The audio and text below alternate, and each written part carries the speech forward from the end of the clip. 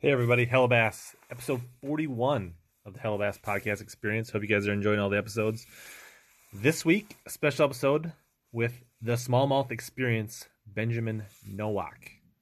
He's a Michigan angler, totally devoted to smallmouth, tons of great info. So if you're looking for almost 2 hours of great smallmouth information, this is the podcast for you.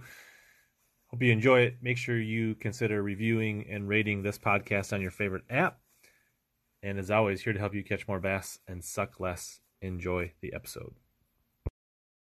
It's only a kick, a jump, a block.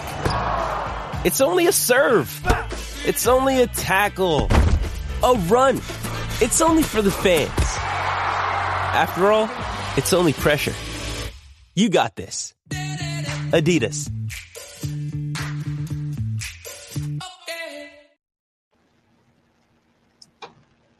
All right, it's official. We are live with Benjamin Nowak. Yes. The smallmouth experience. I don't know. What's up? What's up, Ben? Benjamin seems so official. Can I call you Ben? Is that okay? Yeah, Ben is good, dude. Ben is good. Benjamin is like that full name that your mom gives you that you can't get rid of because, whatever. But yeah, Ben's fine. Nice. So I don't know if I'm sure some of the people here will know you from your content creation on YouTube and things like that. But maybe just give us a rundown. Like, you got a pretty successful YouTube page. You're fairly active on Instagram. Like, what do you do on YouTube? Yeah, so I got started on YouTube, I don't know, a while back. But really my main focus for a long time was just bass fishing in general. And then I took it pretty much straight smallmouth fishing. Like, my channel is 100% smallmouth. So it's like smallmouth tips, tricks, and just on the water smallmouth content. So that's really where I focus. That's where my passion is now. And yeah, I just think it's fun to have that community of people as well. Yeah, because I want to say, was it early last year or late the year before you kind of rebranded yourself from your name to the smallmouth experience, right? Yeah, so it was like October or December last year. And basically from then, I went from Benjamin Nowak, which originally my plan was to be like all the other YouTubers and have like vlogs and do this stupid stuff, right? And then I'm like, nope, we're just going to go super niche. Like, I love smallmouth fishing. My audience likes to watch that. And then we're just going to go the smallmouth experience route and really focus in there. Right. Yeah, absolutely. And so I think you're from Michigan. What part of Michigan are you from? Yeah, so I'm like right from the middle of Michigan. So like if you're looking at he's doing the hand like, thing. Man, this is dude, awesome. This is the only way to explain. Wait a minute. If we're gonna do the hand thing, we gotta go solo layout. Give us the hand map. Okay, so if you guys don't know the state of Michigan, this is what the Lower Peninsula looks like, and I live like right here. So I live in the middle of Michigan, right by Lake Huron.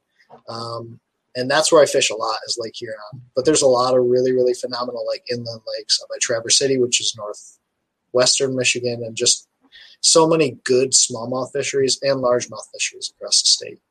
Yeah, and actually, when I went to school at Stout in Wisconsin, yes, it was the other way they do the hand, and they would be like, "I'm from here." Like, I was like, "What?" Coming from Minnesota, I'm like, "What? Why does everybody keep pointing at their hands? I don't get it. Like, this is." That's funny. That's funny. I actually never thought about that for like Wisconsin is showing the hand the other way. Yeah, you never seen that? No, that's a big thing in Wisconsin too. They just use the other hand, and they're like, dude, it's like a northern thing. So at least you're not a Youper, right? So that's yeah, that's true. The Youpers are actually like they belong to Canada or Wisconsin, but no. So I appreciate you having me on, man. I'm excited to talk, smallmouth and just fishing in general. We talked a little bit before, but this is one of the cool opportunities that we have kind of being online now, right? Is basically right. This is us just talking boat talk or fishing talk that we don't get to do because, I'm not a tournament angler. Yeah, and both of us live in a climate where we're either iced up or on the verge of icing up. So, and I don't think you're a huge smallmouth fisherman, or ice fisherman, right? Yeah, no, I hate the cold. So, like, if I can't be on open water, I'm really not probably going to be on the water. Nice. Yeah. So tonight, if you guys have smallmouth questions you're itching to get answered, Ben is your guy. He spends probably about 100 days plus on the water targeting smallmouth on some of the Great Lakes and also a bunch of inland lakes. So depending on where you're from, I know a lot of my viewers are from Minnesota and those kind of places. They're fishing inland natural lakes, which you have a ton of experience. And I'm sure there's plenty of people that'll be on here that, fish Sturgeon Bay, or they fish St. Clair, or they fish Michigan. So you've got lots of experience and tricks up your sleeve to share. That'll be awesome, because I've never been to Minnesota, but I've done a little bit of like talking with guys who fish Mille Lacs and a lot of those inland natural style lakes. That's what I fish a lot of. So it's like these inland bowls that were dug out, hundreds of years ago by glaciers, and just, that's where I spend a lot of my time. So any questions you guys have, baits, techniques, whatever, and just talking fishing. I feel like the chat is like frozen because I'm not seeing anything. It feels really weird that it isn't like moving. Yeah, so I'm not seeing any on the StreamYard, but I'm seeing a couple like just messages. The StreamYard is like hung up, so it might pop up on a YouTube. There it goes. There's one. Have you ever fished the Rapala Fat Rap, Dennis? I'm not. Yes. I'm not. It's kind of an old school bait. I feel like I just sold a short fat wrap on eBay. You're like a bait junkie, aren't you? I'm working on it. I'm trying to rehabilitate myself. Baits that you sold the other day. You had one bait that had like almost like a coffin style bill, but it was long. Oh, that was like. Are you talking about what I showed on the stream, or that I actually listed on eBay? Like, it was on your Instagram. Oh, that was a. I can actually grab that. Just a second. I'm not really a bait junkie. Like, I have a couple baits that I really like, and I like to think of the things that I have, like I know a bit about, but I'm not a bait junkie by any means. So what was on the Instagram was actually this. It's an old Pose. Oh. RC3.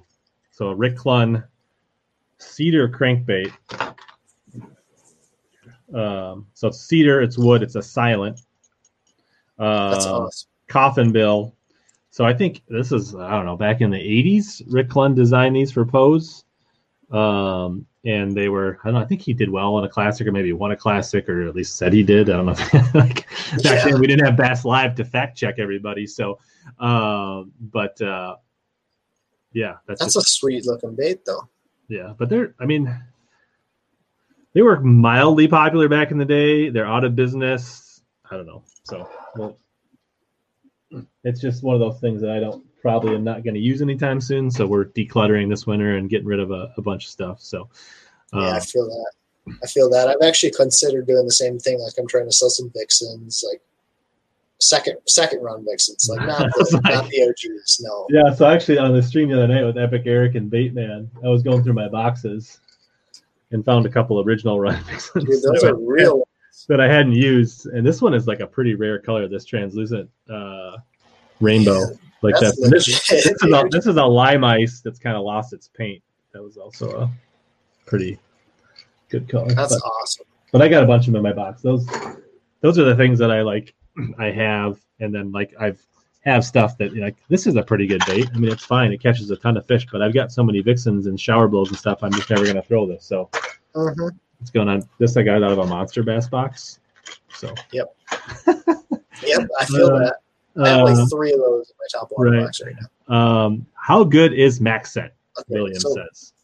That's a great question. And Rich actually asked me to bring a couple like baits onto the stream that we can talk about. And I brought 2 packs of Max Scent, and one's a hitworm and one's a flatworm, which if you guys don't know, they're very similar in shape. The hitworm's more of like a shaky head style worm, and the flatworm is like their drop shot specific plastic.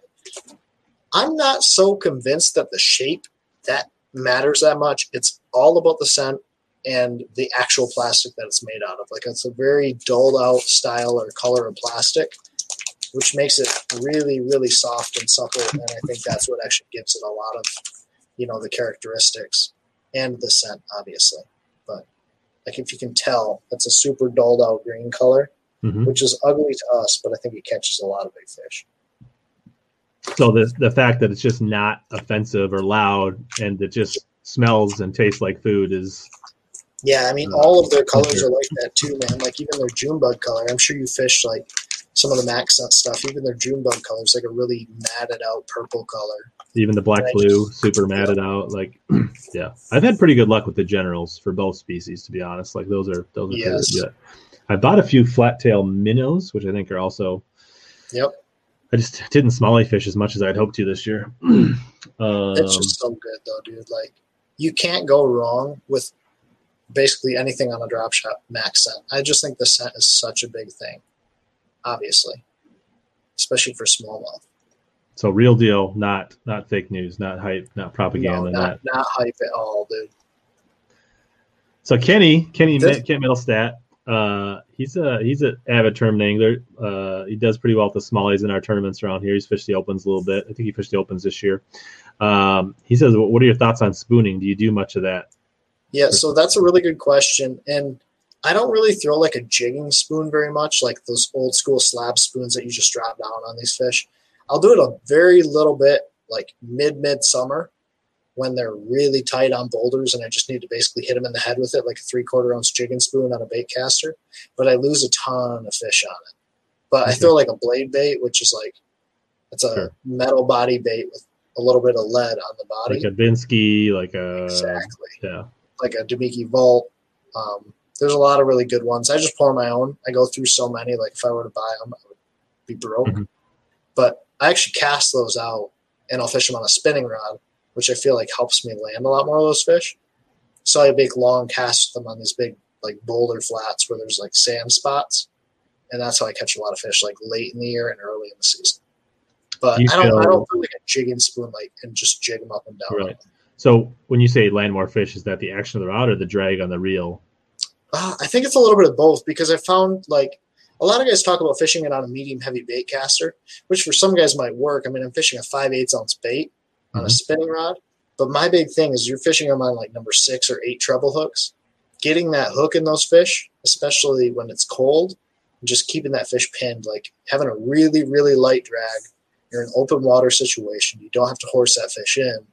Just let him fight himself on those little treble hooks. I love fishing it on a spinning rod. Yeah. Do you do anything with like double split rings? No. Braid loops on your hooks or anything crazy? My buddy ties braid treble hooks or braid split ring hooks. And that to me is just like a waste of time. I go number 2. I know guys talk about it, but like put it on a spinning rod. It really makes a difference. Okay. Like that's my biggest tip. It is run like almost too light of a drag on a spinning setup, and you'll land so many more fish. So you ever fish Burton Mullet?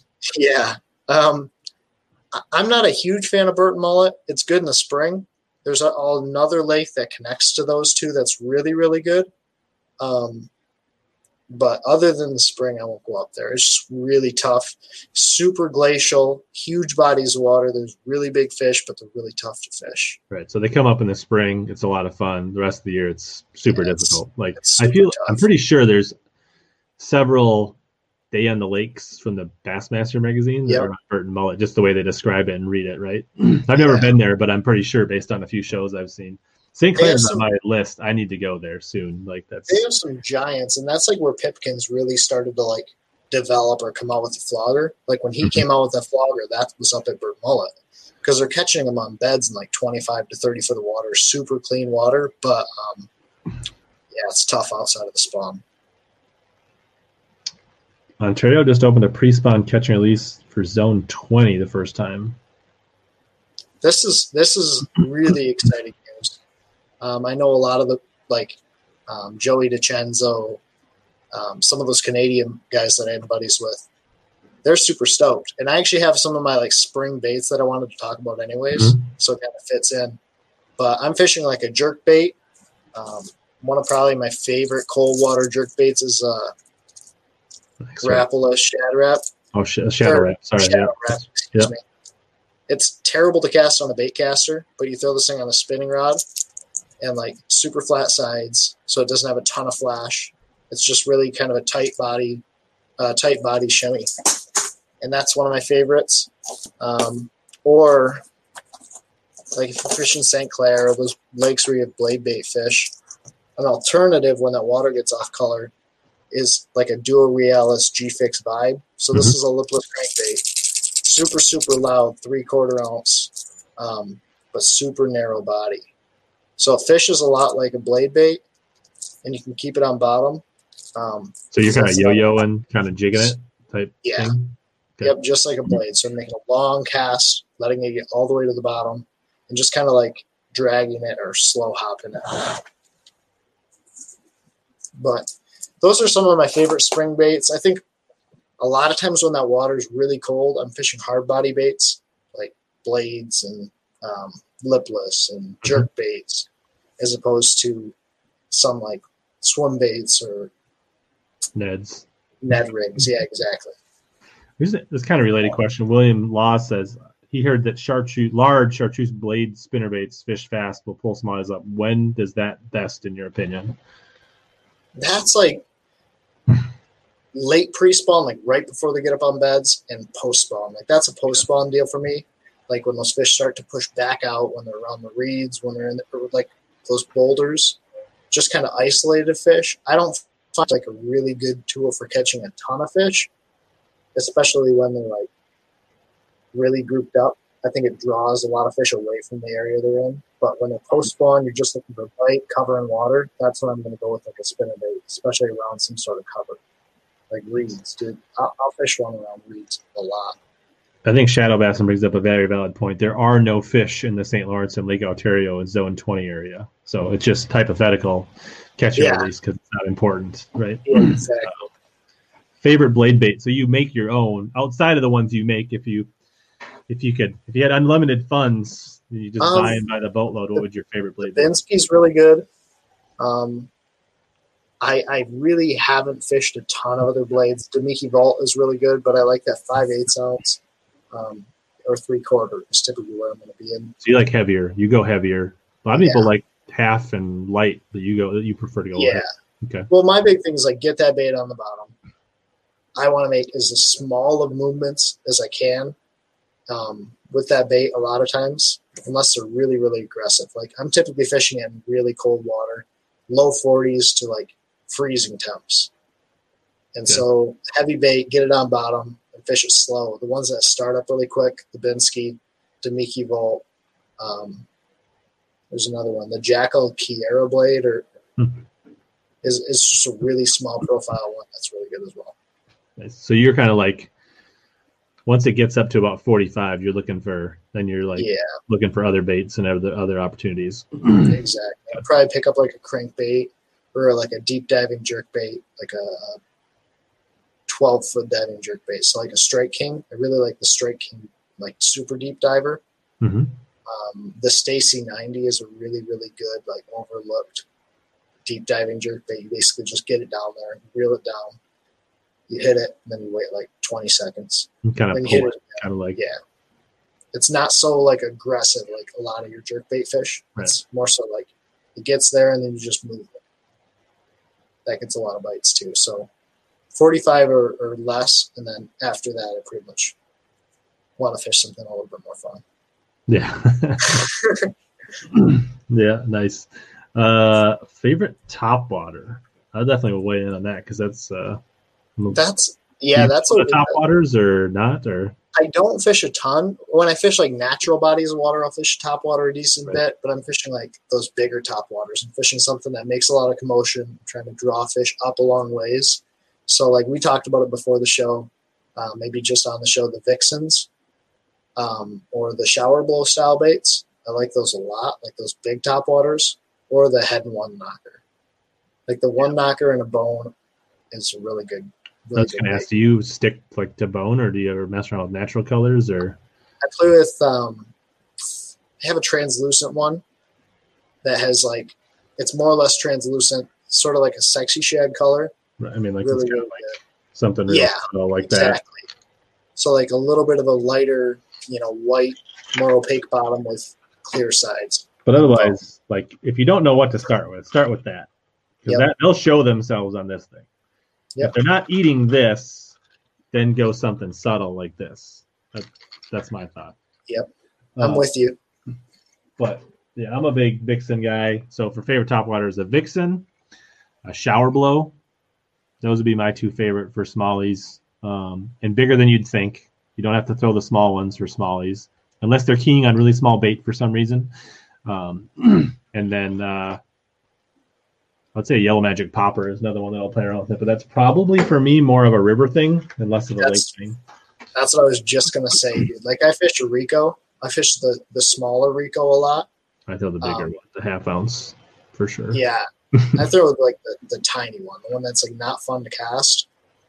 But that's a river deal. Like I'm fishing that in the rivers, like really tight to like lay downs and logs, and that's a post spawn deal. Spinning rod or bait caster? No, I throw it on a bait caster. I throw it on 10-pound, actually 10-pound mono.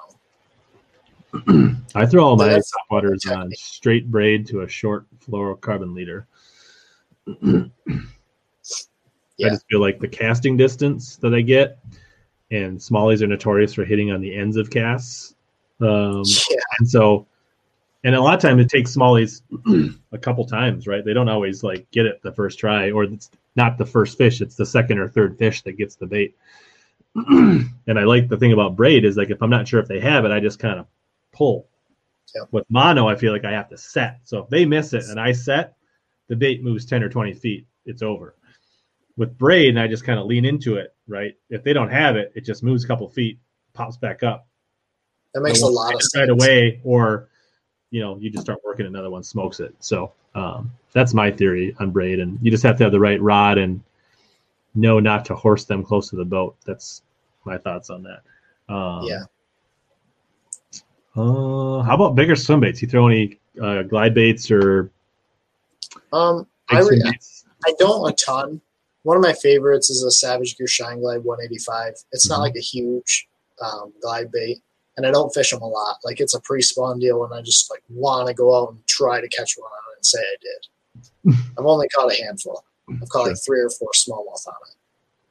Yeah, I've never been so. Yeah, I haven't messed around with it for smallies really much at all. But some guys have had good luck, and they do catch big fish on them. But I feel like you are probably giving up numbers for smallmouth for sure. Like, I don't think you have to throw the big baits to catch big smallies. I'm sure there's a bit of a rush and a bit of a. It's for me. It's like I did it. Like it's like I went out and caught it on a big bait, because I think like what you said, man. Like there's so many other ways I can catch a lot more fish, and sometimes even bigger fish on small baits. Like I can't tell you how many giants I've caught on a little hair jig. Right. That's like this. 1.5 inches long versus a 7.5 inch glide bait. So I think, like you said, you're giving up so many numbers just to say you caught one on a big bait. And it's not so much like largemouth, where I think like if you're really trying to catch the biggest fish in the lake, the swim bait's the way to go. I don't know that that's so much true with smallies. And I probably just don't fish enough. Like if I was fishing, like I only fish for smallies a handful of times a year and I'm more tournament focused. For sure. So a lot of my stuff is practicing or fishing tournaments. And like, and when I do go fun fishing, I really want to crack them. So like, just don't, maybe if I was going up to Mille Lacs 10, 12 times in the spring, then I would bring out the glide bait because I'd be bored catching them in different ways. But I just don't get to that point very often. Well, I think too with smallmouth, like largemouth, you can draw them out of an area and you're pulling a lot of fish with the glide bait. You can pull a ton of fish with a lot of different baits. Like with a jerk bait, you can see them follow it. With even a hair jig, man, if you want to pull a lot of smallmouth and not catch them and just see them and get really frustrated, throw a little hair jig. And that thing, even though it's stupid, it's about this long, a small marabou black hair jig. You will draw so many fish to that bait that won't commit. Just won't commit. But it is such a good way to, yes, exactly. It's such a good way to get frustrated. And, yeah. Yeah. I'm sure we'll come back to that a little more in depth. Chris says, Max Scent, we talked about that earlier. You're all in on Max Scent. Use it a ton, right? Yeah. I also fished the old school Gulp. Like, sure. I think it kind of got overlooked when you had the Max Scent come out, but like old school Gulp Minnow, Gulp Leech is still a really good. They're less hardy. They're more they're fragile. Like the packs dry out, they don't stay fresh. They dry out on your hook. So like, I don't know. Do you think either one of them is better than the other? Like apart from the fishability, because like I think the attraction to Max Scent is that you can set it in your rod locker and use it the next day. Like yeah, man. Like your Gulp is going to dry out. You let it sit out for an hour. It's like an old pork rind with toast. You're like running to the next spot. You pull it out, and it's like stuck off the end of your hook, unfishable. You have to cut it off with a pair of scissors. So I really think MaxScent is just the evolution of gulp to some degree. There's nothing wrong with gulp other than that it's not very resilient. Some of your favorite crankbaits, Dennis wants to know. Ooh, that's a good question. I also have a box of crankbaits here because cranking is one of my favorite ways to catch them. Like if I can catch them on one technique, I'm going to be throwing a crankbait. But I think the overall theme with smallmouth crankbaits is it's typically a small body crankbait. Like it's a smaller body overall crankbait. One that I've developed a ton of confidence in the last year, I guess 2 years, is the Dredger series by Berkley. Okay. Yep. The reason being, and I don't have any, well, I guess the reason being is basically the overall diving depth for the size of the crankbait itself. So this is a 14 and a half, and it dives to about 16 foot of water, put up next to, I believe this is a Norman. Norman. Yep. Norman. Little N. Yes. Sorry. This dives to like 12 foot on a long cast, and this dives a lot deeper, like to 15 foot, and it's the same size body. So my big thing is basically going smaller body crankbaits. The Dredger 14.5 and 10.5 I really like. And then here's a sneaky one that I fished a little bit before Fighter kind of blew it up, but this is the OSP. I was just going to ask you, like, what are your thoughts on the OSP? The OSP is insane, dude. Like, there's times when I think it makes a difference, and there's times when I don't think it does. But when things get tough, and you like are fishing around other guys that are fishing crankbaits a lot, this just gets a lot of bites. It has a single knocker, so it's not super loud. It's a different sound, and it's a really, really small body. Is that like a 10-footer? Yeah, they call it like a 10 to 12 footer. I put it on like 12-pound test to get down to 10 foot. So it's like it's a replacement for a DT10. It's a little smaller body than a DT10. Exactly. And the other DT10 is one, a pretty popular bait, right, as well for you guys. Like, I feel like. Yeah, and the other one that's really good and pretty much impossible to get good ones anymore is the Demiki. This is a DC 300. Dives to like 12 or 15 foot. But so good ones, what, they don't run right? They change the motor? I don't really know. Like some of them want a helicopter really bad, so you get them in the water and they'll just kind of spin. But I have three or four that are good ones that I like. But again, small body profile, similar to the OSP in body shape and size. Just small body. And a mix of natural and bright, depending on the day. Yeah, just what's water clarity. So, like, I typically fish areas where I know, like, I go in knowing what water clarity should be. If it's dirtier than I normally think, I go to, like, a white or a chartreuse base. If it's clean, obviously I'm going to, like, a more of translucent base. And clean is all relative. So, like, if there's an area where it's normally 3 foot clarity and today it's 0, I'm going with like a white base or a lighter color base. And then as it gets cleaner, I'll just go to more natural presentations of colors. But likewise, if it's 10 foot normally and it goes to 5, you'll still go bright. Yeah, exactly. Even though that it's cleaner than... Even though it's cleaner than like other areas, it's all relative for me in choosing colors. Relative to the lake I'm fishing. Ooh. Do you know anything about buzzbait? That's a good one. I don't fish a buzzbait a lot. Yeah, not for. I don't fish it a lot, and I don't fish it for smallmouths very often either. If I'm on a river, I have so much more confidence in a popper. Why is that? Do you think? Is it just like more bugs and things on like the top of the water, just kind of like scooting along? Or? I don't know. I mean, the big difference for us, like we don't have shad in any of our lakes. But our river, Mississippi River, has shad. So I think it could be a forage thing. And there's a lot more, like, when shad get busted, there's more of a pop, like, I guess a lot of our lakes, they don't typically surface the same way. I mean, you'll see fish surfacing, smallies, like but a lot of it's just like swirls and like, right? Like on the river, it's like, and that's where I think that popper shines because it's like a really aggressive feeding, like shad, like busting. I don't think on a lot of our lakes we don't see busting as much. because of the forage base. What are you going to do when all your vixens are gone? The thing is, I think I've only lost one vixen in my life. Yeah, I don't lose topwaters. That's another reason I like to throw them on braid, because I never lose them that way. Yeah. The other thing too, there is a really, really good substitute out there. It's the Teckle. One knocker. Right? Yeah. Yep. The Teckle. There's the Teckle one knocker, the Paychecks, which those are almost as hard to find or harder to find than the Vixens. Yeah. A lot of people say the new Vixens are just as good. I can't give you an opinion because I have so many old Vixens. I have not bought any of the new Vixens. I'm not gonna lie, like I'm just not a Vixen guy. Like I fished them a little bit. I just don't know in my brain. Like I've never had a day where I like tying a Vixen and smash them versus tying on something else. You know what I'm saying? Mm-hmm. Like what, in your opinion, makes a Vixen? Like I think it's a unique sound. It's loud, so it's not always the best.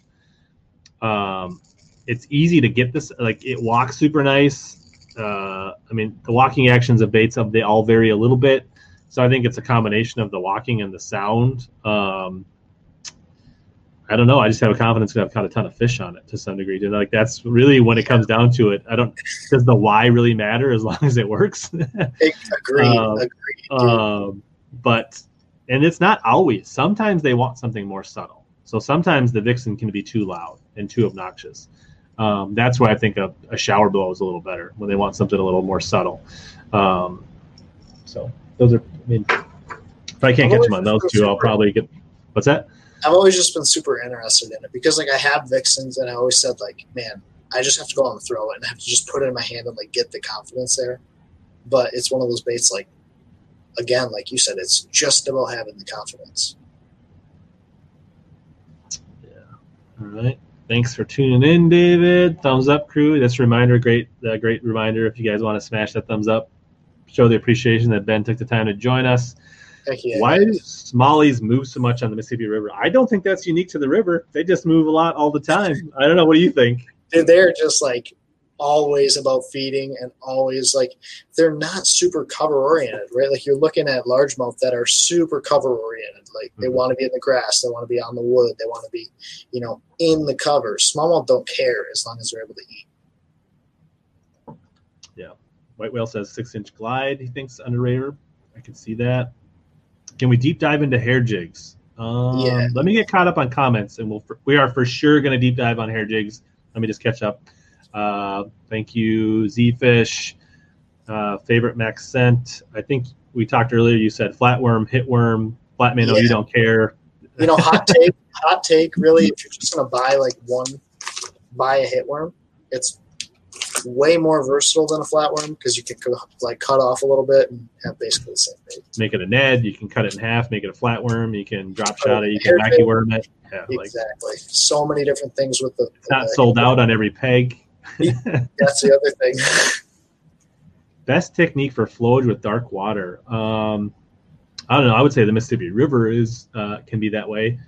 Honestly, for finding fish, a white and chartreuse swim jig is really good on the Mississippi River with a grub or a paddle tail. I don't know. What are your thoughts?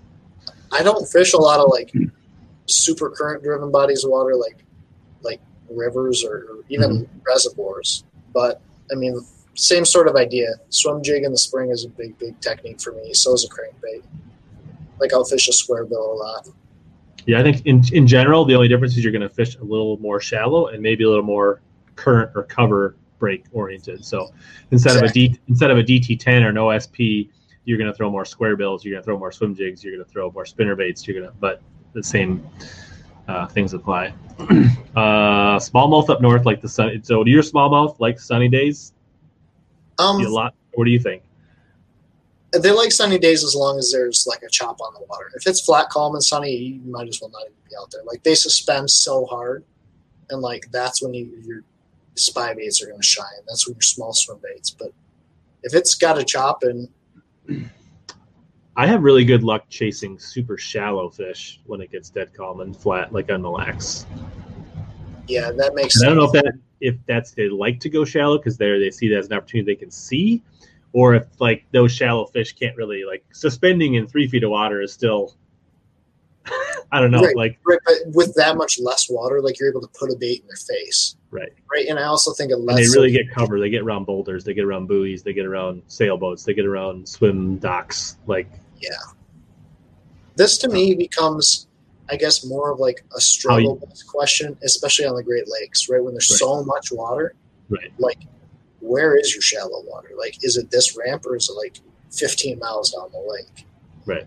But I think you're right, especially on inland bodies of water, shallow water. That's when you're going to throw your, small swim baits or things around shallow water.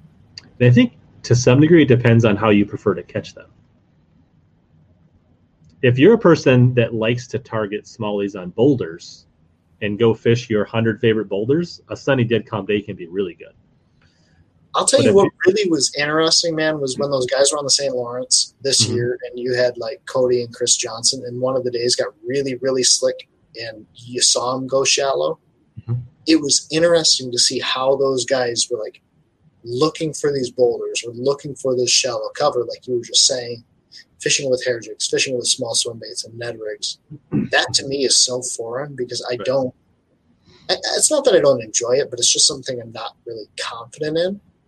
So yeah, it's like, what are you confident in and what do you like to do? Right. Kenny says, do you like to make bottom catch or does it not matter for smallmouth? I use a lot of reel cadence. So like I fish my bait up like 1.5 feet, 2 feet. And change my reel cadence, especially a lot of the times I'm fishing around like sand bottom. And so I use my reel and my rod to make that bait do different things. Yeah. So no, you don't need to hit the bottom. No. Yeah, sorry, no. I think I agree. Charles, you can read that question, I guess. Do you ever fish super shallow sand flats post spawn?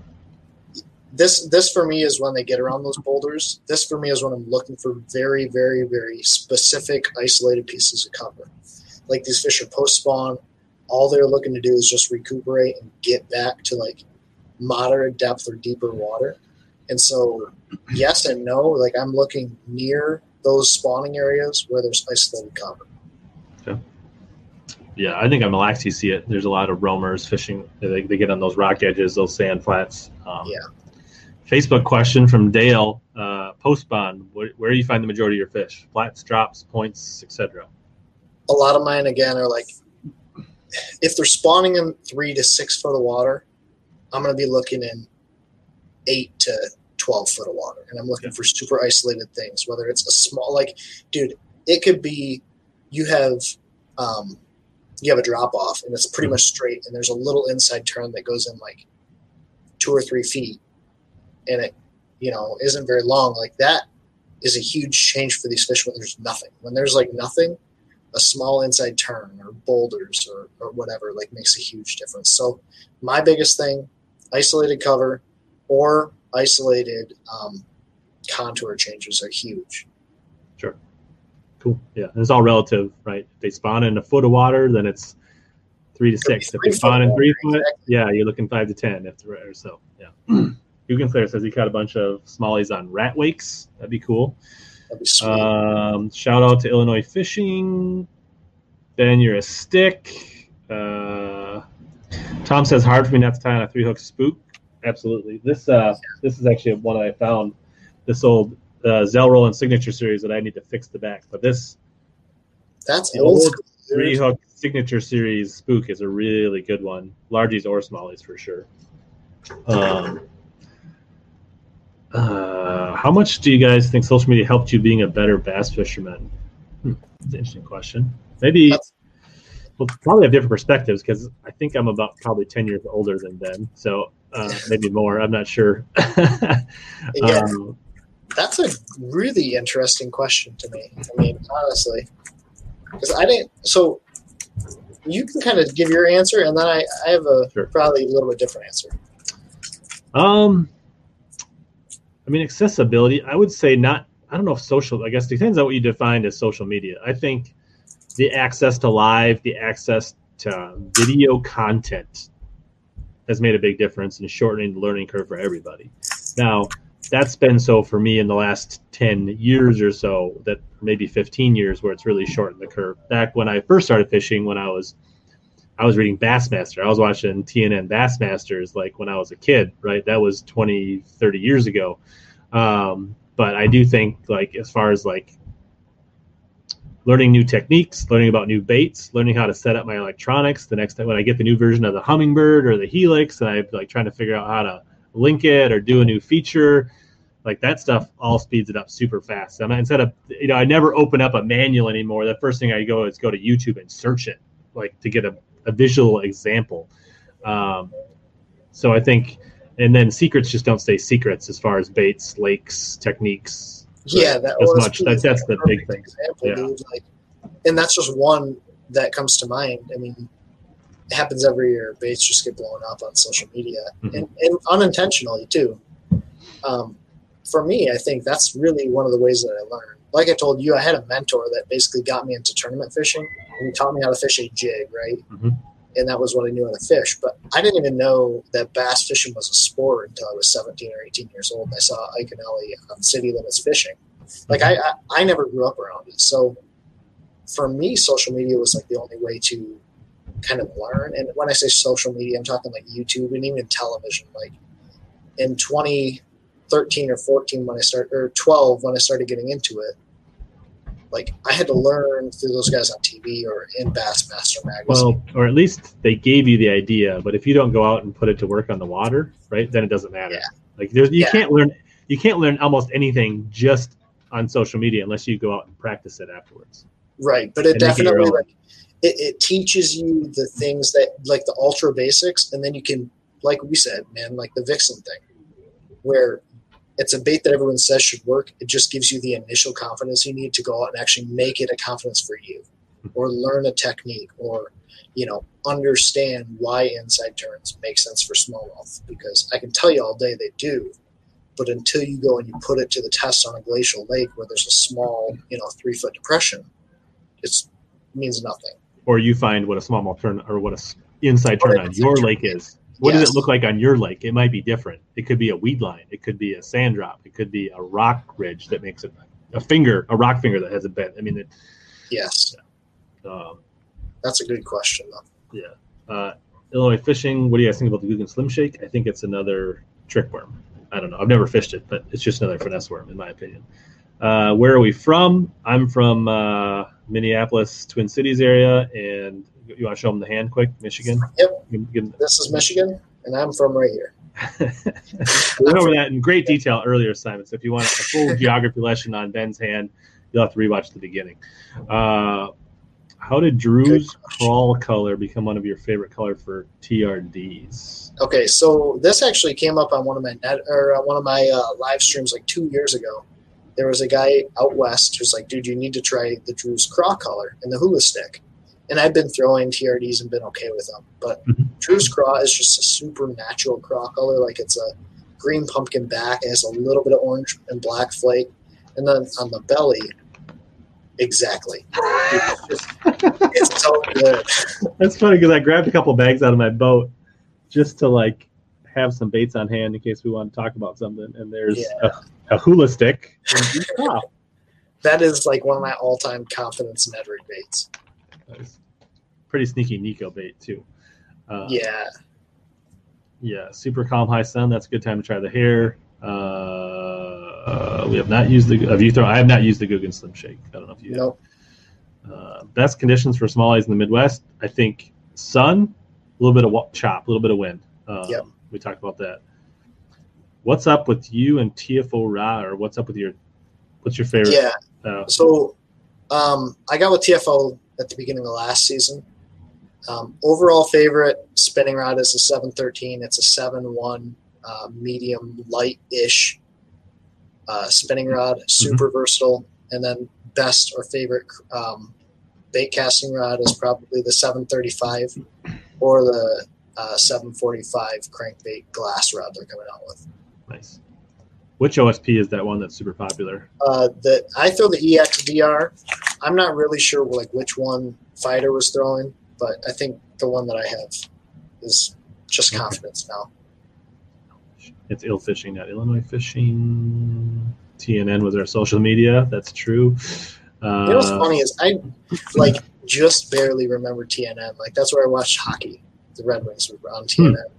I don't remember seeing hockey on TNN. Interesting. Go-to bait for suspended smallmouth. Have you tried freestyling? No, I've not tried freestyling. I know, like, Paul Mueller is an absolute hammer of all species, but it's freestyling like the Mickey rig? It's sort of, yeah, it's like Demiki rigging, or like it's like a cross between Demiki rigging and tight lining. So like throwing out like a straight tail minnow on a jig head and pendulum it? Yeah. Yep. I saw some people do that on Pokegama here locally one time years ago, and that didn't seem like fun. Yeah, back in the day, all the shows, all the greats. I was a big Hank Parker guy back in the day. He was my favorite of all those. That's what I was going to ask, is like, which one did you watch, or like, who was your favorite or idol when you were getting into fishing? I would say of all those, Hank Parker was. I thought he was the most relatable, and I think partly because at that time he was still a tournament, or he had just come off being tournament fisherman. He was fresh off like a couple classic wins a decade apart. I don't know, something about him. He came off as not super salesy. I don't know. I related to him more than a lot of these other guys. Yeah, that makes sense. Carolina Bass Hunter says he lived in GR, so Grand Rapids, but I don't know if he's talking about Grand Rapids, Michigan, or Grand Rapids, Minnesota. So I'm not sure. That's a good question. I always got those confused. Like, I remember I was looking at G2 Gem when I was in college, and they're in Grand Rapids, and I'm like, dude, they're only 2 hours away. And I'm like, oh no, Minnesota. They're 12 hours away. Victor says, yo, what's up? Oh, the great Cade Laufenberg. When are you shaving the beard and going straight stash like Hank Parker? I don't know. I don't see it. I just every once in a while when I bring it short, I'll like leave it, and I'm just like, I don't know if I can do that. So, funny story about Cade. He has no idea who I am, but like I remember watching him fish for UW Stout or UW. It was Winona State. Winona State, yeah, dude. I remember watching him on like FLW college fishing back when college fishing was like really cool, where you got the boats and whatever, but just crazy. Yeah, he's good. He's a good dude. He's been on my stream a couple times. We've hung out. We fished against each other in tournaments. He wouldn't take me out in his new Phoenix this fall, even though I hinted at it. But thanks for nothing, Cade. This goes to Ben. What's the live scope like with the A-rig? I don't really I actually don't use my live scope very much to watch the bait itself. Okay. And I know it sounds crazy, but like I'm using it to locate structure cover, things that I can throw at. And then just like sonar, I still think there's a ping, whether it's maybe not as strong as sonar. I like to turn it away from what I'm casting to when I'm casting to it. So you're looking to try to see a pot of fish, and you sometimes turn it away and make the cast. Is that what you're saying? Yeah, I've seen it, especially on super pressured bodies of water where it makes a difference. Or not even necessarily the fish, just seeing the whatever I'm throwing at. So you can get by with 360. You don't even need live scope. Yeah, I don't know about that. It's funny. Some of the guys at work joke. They're like, dude, you would be nothing if you didn't have Panoptix or live scope. And that's pretty fair. I would be skipping jigs. Interesting. Yeah, I still have a 959 on the front of my boat, but I actually did order a new Helix 10 that's sitting under my table here, and it showed up the Friday I drove to Pickwick after I got here. So I hadn't fully intended it to get it all rigged up for some doing some offshore stuff at Pickwick, but it showed up the day after I left, which was – so Kate says, yes, I do. So I don't know if that means he knows who you are, maybe. That's sweet. All right, we're caught up on the questions. So now it seems like where do you want to start? Do you want to start with hair jigs? Like that's a pretty early spring bait, right? Like that's a good pre-spawn. So that's a segue into the spring. So we really want to. I told Ben like I don't really want to talk about the winter fishing that just happened. And I am the prize. I want to look forward. I want to start thinking about melting water, warming water. I want to talk about early spring and go from there. So yeah, and it's funny because. For me, a hair jig had always been you cast it and you reel it like 2 foot under the surface and 6 foot of water or whatever. Now I'm going to tell your stream this because I'm not going to tell mine at this, but that's actually a bait that my buddy kind of figured out a special deal with, putting it on like a 3/16 or a 3/32 ounce hair jig, a little bit heavier, and letting it sink. Right. And we ended the season catching fish on the bottom with hair jigs in like 20 foot. So counting it down. Yeah, dead sticking it. So like literally throwing it out and fishing it like a jig. Yeah, not even fishing it. Almost Literally, like a Ned rig almost. Yeah, just sitting it, just like doing nothing until a fish. As little as possible. Yeah. So good way to lose a lot of hair jigs. It's a great way to lose a lot of hair jigs and lose a lot of hair. Like it is not a fun way to fish, but it catches big ones. Sure. You think that's more of a? Is there a certain like? Is that a cold water technique? Are you like all? You I think it's a cold water thing? technique. It's also a technique like super pressured fish. Like it just is super unintrusive, and a lot of our fish, I think, actually feed on bugs. Smallmouth in particular, like feeding on dying bugs in the water. It doesn't look like anything, and it's just a super easy approach that these fish. Fish. I heard you allude to that on Rudd's stream the other day. Yeah. So, let's so that's another thing. But also, you do cast and slow roll and swim a lot of hair jigs as well. When do you think that is best, or what are you looking for? Conditions or season or depth or cover? What do you think is best for? I'm super like late pre-spawn through the spawn and post-spawn. I'm like, there's a 1 month window, and I know that's wrong. Like I've heard the guys that are like, no, it works all year. But for me, my main confidence is late pre-spawn, when those fish are starting to push up on the flats and get kind of squirrely, through the spawn and then through the post spawn. That's and when conditions wise, do you think calmer days, sunnier days? Those fish just have to be shallow. Okay. So like those fish have to be shallow. They have to be kind of roaming, and they have to be around those shallow flats. So like 6 to 8 foot of water or less is where I'm typically going to be focused with that. As long as I know they're up on those flats, I'm going to throw it. I'm going to have it on the deck. Yeah, I mean, I think they'll bite at any time, but I was like, at a certain point, if it's got a good chop and it's cloudy, I would think a spinnerbait would catch them better than a hair jig. It probably would. For me, it's like when those fish get really weird, though. Right. So whether it's weather-wise, whether it's pressure, barometric, whatever, if they're off for some reason because it got cold or it got hot, real like a big like anything that would put them in a funk, grab the hair. I guess that's a good way to think about it. Exactly. I mean, because I'll be honest, I'd much rather be throwing like a lipless crankbait, burning flats, and covering water. But if they're not obviously, you can. I think most people throw their hair bare. Do you ever put like just a tiny? Yeah, so I actually put a piece of hitworm on it. Okay, a little tiny. Yep. Like I don't want it to really do a whole lot. Like no, you want a do nothing piece, like a little stubby piece of Senko, a little. Like this is like, I think like, a tail of a 2.8 Kitech with the paddle tail cut off. Like you want exactly nothing. Like nothing. I just want something to add some weight. Like I cut off just this tiny piece of hitworm, right? Right. So like a half an inch of hitworm to put on the hook. So I think what it does, it pushes the hair out, gives it a little bulk, gives you more casting weight, and then if they do bite it, they're finicky. It can give a little taste, or it can give a little feel to it, so they'll hold on to it maybe for a second while you set the hook, right? I don't know. That's my idea, but and I think again, I'm going to go back to max scent, but for me, scent with smallmouth just makes sense. So like having a max scent plastic on the back, I don't know if it makes a difference, but I think it makes a difference in getting more bites. Yeah. Did you ever try drop shotting a hair jig? I played with it this year. I kind of got tipped off to some stuff that guys were doing in Canada, and I played with it, but it's not a confidence thing for me. Sure. And then for you, black most of the time? Black, yeah. 90% of the time. I think you said black 90%, brown 8%, and then green 2%. Yeah, exactly, dude. That's right. It's funny because this is that kind of olive green that's your 2%. Exactly, dude. And I think I have a tiny piece of a max scent general. Yes. I mean, for me, it's just like, I don't know why black works so well. Black on a drop shot is a phenomenal color too. But it's just like, if they won't eat a black one, I'll tie on a brown one, especially like if I know they're on crawfish and I get that bait closer to the bottom.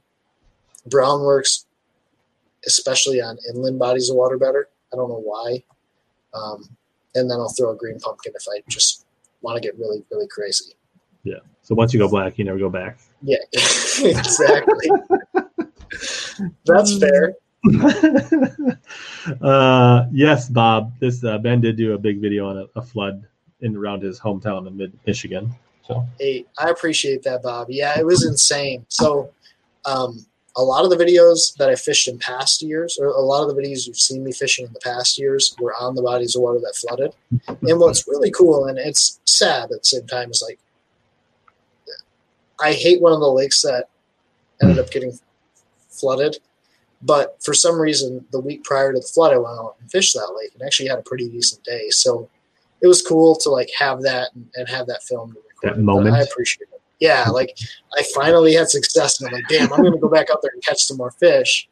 And then it flooded. But nice. Insane. Yeah. So all right. So last call for hair jig questions. Then we're going to move on from hair jigs. Yeah, we'll talk about rod just really quick. Yeah, let's talk about the setup. What do you like for like your rod, reel, braid, fluoro, like the whole thing? The rod I'm throwing a lot of times with the hair jig, I don't need a super sensitive rod. Like a lot of times they'll just bite it and your rod will load up. So I'm throwing like a 7.6 medium light or like a light rod and pretty much fast. Like a 7.6 medium light fast is a great rod. And then reel, like a 5 or 6 speed reel. Doesn't have to be crazy. A 3,000. You want a big reel though. 3,000 or 4,000. Yeah. You want a bigger reel. And the reason for that is it helps that line come off a lot easier than like your smaller 2,000 or 2,500 reels. And then lighter line really, really, really does make a difference. When you're trying to cast something that weighs 3/32 of an ounce, like having 8 or 10 pound test braid is as heavy as you want to go. And then 5 or 6 or maybe 8 pound fluoro. How long a fluoro leader do you like for your hair jig? I played with a longer leader. In my brain, it was like, it'll help it come off the reel better. But the problem I had was it would jump ahead of the bait. So I run like maybe, I don't know, an arm's length, so like 60-inch leader, just enough to get inside the guides. And then when I cast, it sort of shoots out pretty straight. So nothing crazy. 60 to like 6 feet to 10 feet. Sure. So basically 1 or 2 rod lengths. Like you don't really want it going into your reel much. No. Not too much. Yeah, Which is I'm the interesting. same. Like I like a Dobbins like 1 or 2 power rod. I think you want at least a 7 foot, 7.2, 7.4, 7.6, even better. A big reel, 8 to 10 pound braid, 6 to 8 pound fluoro leader. Yeah. I'm all 100% same thing. What's up, Sean? Sean. Yo. Sean Lai, the man. So yeah, that's hair jigs. So what else that early pre-spawn, before spawn, what are some of your other, like as things are warming up, we're getting into the 50s, we're not quite spawning, like what are your tricks? What do you like to do? Like I got really big on this duo jerkbait bite last year. Like this seemed like a bait that I was just throwing a ton, dude. The 100 size. So it's a little bit smaller than some of the other jerkbaits, but it's a really, really round body jerkbait. So it flashes a ton. I don't know what it is. I just had a ton of confidence in it. And the other thing, again, is basically worming a lipless crankbait. So whether that's that duo that we talked about earlier or the LV500, like it's just a bait that I have a lot of confidence in.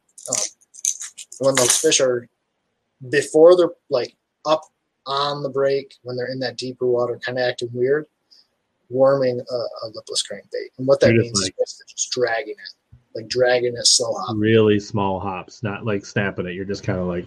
Right. And it can get some really, really big bites, especially on like natural lakes where those fish get kind of weird, like glacial natural lakes. They're off that first break. You find some sort of isolated grass patch or sand in the middle of a mud flat. That's where I'm going to be basically doing that. What rod do you throw your jerkbaits on? Logan wants to know. So I'm a little bit weird. I throw it on a 7. Yeah, I know. Wait, I had to tell you. I throw it on a 7-foot cranking rod. It has a really short handle, though. For me, like having a short handle is important. I don't want to get caught up in my arm, in my armpit. but I want to be able to make a long cast. So instead of going like a 6'6" or 6'9", I go 7 foot. It's got a snappy tip to it, and really that's it. Yeah. Something that as well. Similar for me, I use a Dobbin 704 crankbait, the graphite version. Yep. Yep. Sean gets around the streams a little bit, but we appreciate Sean.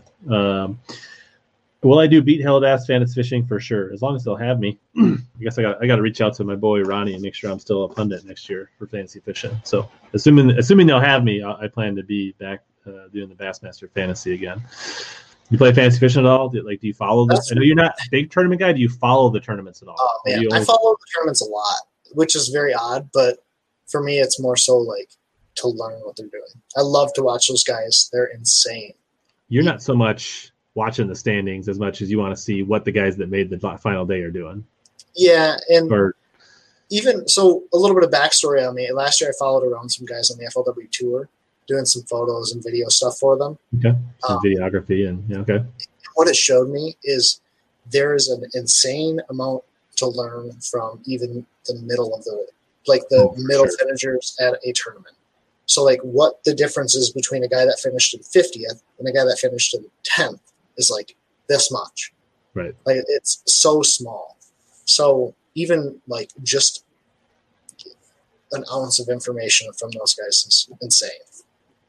Yeah, we've actually had a handful of guests on the live stream of guys that not necessarily didn't have the tournaments they wanted to have in the seasons they wanted to have, and broke down like, what were those things? Where like you were going in, you had good tournaments. Like I know we talked to like Destin DeMarion early in the season, and we talked to Bob Downey, and early in the year, neither one of them had the elite season that they wanted. We really like went into like that like nuance of like like. It was this close. Even Austin Felix, I think he came out in the second 2 seasons in, and like he ended up almost winning Angler of the Year. But in the beginning of the year, he was like, so.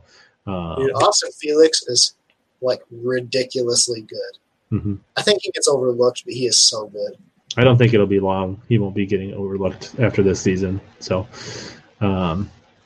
Sean asks, do you ever start downsizing your jerk baits at all? And if so, when, what? Not really. The one you showed was a pretty small jerkbait. That was a size 100. I don't have my jerkbait box. So the 100 size is a little bit smaller jerkbait. Most of my jerkbaits are right around this size. My biggest thing is the sides on my jerkbait. So as things get colder, I'll go to a flatter side jerkbait, something that's not going to roll as much and flash as much, like this right here, which is the shadow wrap. But I'll fish like a pointer 78. I'll fish the Debicki 90 Abyss. So a little bit smaller, but I'm not going like significantly smaller. You know how you talked about the Vixen, no confidence and can't catch them? That's the shadow wrap for me. Really? I can't catch. I could throw a 110 and catch them, and switch to a mega or a shadow wrap and not catch them. Like catch walleyes. Like I don't know. Like what's really weird is I had zero confidence in the shadow wrap until I saw my buddy like smashing me, and Alex was throwing a Vixen, or excuse me, a 110. Sure. And so I picked up a shadow wrap and started catching them. But until then, I had to realize like I have to throw them in a spinning rod to get them like to effectively fish that bait. Yeah, I won't do that. So, I'll throw a spinning rod for drop shot and neds and that kind of stuff, but I ain't throwing it for. Yeah, but for jerk bait, it's very weird. Like this the is change. Question. It's weird. Have you tried a chartreuse head on your hair jigs? No. Have you played around with it for like neds and grubs and stuff? In Ned rigs, I think it makes for like jig worms and stuff and Ned rigs. I do play around. I will buy them or paint my own heads, and I do think both largies and smallies that can be a thing. But I've never. That's an interesting idea. A little dot of chartreuse on a black. That might be something. My buddy actually smashes. Like there's days where we'll both fish pretty like similar, and he'll have a little bit of chartreuse in his hair jig, and I won't. And then there's days she just ruins me. Like it's not even funny. We didn't show that. I don't have any of this, but I did. If you go back and watch Ben's hair jig video, a lot of his hair jigs have like 1 or 2 strands of tinsel in them. Yeah, like purple or silver. He ties one with, and it has like chartreuse, like it's actual marabou. Right. But I'll just have like a flash of like 2 strands of chartreuse tinsel on mine. So that's And similar. there's probably like one day out of the year where he'll smash me, but that one day is, you know. But no, I just want to touch on one thing there. So for Ned rigs, I think it makes a big difference, especially like early in the year. I've seen it make a difference in the springtime. Later in the year, I don't know if it does, but it's one of those things I have them in my box. This could go back to that conversation you had with Alex about fish not seeing as well when the water's cold. Yeah, that's That kind got of me like I was like walking my dog going, like my gears are just turning. that's where my brain went when like that came out of my mouth. I was like, oh shoot, Alex like literally just had this conversation with me. But like through the spawn, I've seen it make a difference, especially like looking at them on beds. Other than just like me visually being able to see it, I feel like those fish will commit to it a little bit easier. Maybe sometimes than a green head or a white head on a Ned. Yeah, I've also heard baby blue can be really good. Like a real pale blue, which I've makes never sense tried because that makes sense. I bought some Sally Hansen and baby blue to try it. I just never got around to painting them up to try it. But it makes sense because blue is one of the things that keeps its color through the darkest and deepest watercolors, like a black and blue jade, right? It's super interesting to me. Which also, when you guys are talking about that, and I was like, well, maybe that's why red square bills and red lipless and red jackhammers works well in the spring. It's coming out of that cold water and they're not like seeing well yet, and it's just like they can see it and they can find it. Yeah, and it's just so bright and bold, and it's like, you know. All right. Either of you see that video? What? Are you 110 freak? Do you like a 110 a lot? I mean, like I'm not a huge jerkbait guy, but if I'm gonna throw a jerkbait, and especially if it's gonna be a tournament, it's gonna be a 110 probably, unless I see something otherwise. Yep. I mean, they're expensive, but like also I don't lose. I mean, even when we fish natural lakes with pike, I don't lose that many. Like, no, I mean, dude, I fished this all spring, like all fall, and I've not lost it. There's like so much hook rash, and it's been beat up, so I don't really lose a lot of jerkbaits. Yeah, but I think you can't go wrong with a 110. We see the video about using deep diving jerks in wood and the lip to snag less. Yeah, I did see that in one of the interviews on one of the streams on something. He was talking about using the deeper diving jerk baits, but not necessarily to fish deeper, but the bigger lip acted like, the way he explained it was like a square bill jerk bait. So it would come off cover better. So he would not necessarily to fish deeper, but he could fish through cover better with a jerk bait using a deep diving bill. That's crazy. Like I remember that was one of those tournaments that was so late in the year. I'm like, I'm sort of like tired of tournaments. But Alex basically told me I had to tune in. I didn't really watch it that closely. That's interesting, dude. Yeah. And like playing with hook side. Like the other thing he did that was super interesting is he's using a 3-hook jerk bait, but he was still wanted to suspend. So we'll get to those questions, E-Fish. So instead of throwing 3 like number 6s, he went to 2 number 5s, like 2 number 4s or 2 number 3s. So he just skipped the middle hook, but 2 of those bigger hooks weighed the same as 3 of the smaller ones. But he felt on Lake Fork, if he was going to catch a 7-pounder, he had a better chance landing them on 2 big hooks versus 3 little ones. Dude, like that is such an insane bit of detail. There's a tactical video where they like weigh the hooks and the split rings and everything. And there was one time where I was like, yes, it makes an absolute difference. But what we were doing is so much different. Like we were sinking a jerkbait to get it really deep. Right. But that is such an insane level of detail. Yeah, I mean, I've like played around with like adding an extra split ring to the front one to get a little extra depth, but that's about as crazy as I've got. Yeah. I'm a very like seat of my pants sort of fisherman. And I think I'm a very logical fisherman where A plus B should typically equal, C. But I don't know. That's like a totally different level of crazy. Smart crazy. Yeah. Do you think megabytes are worth the money?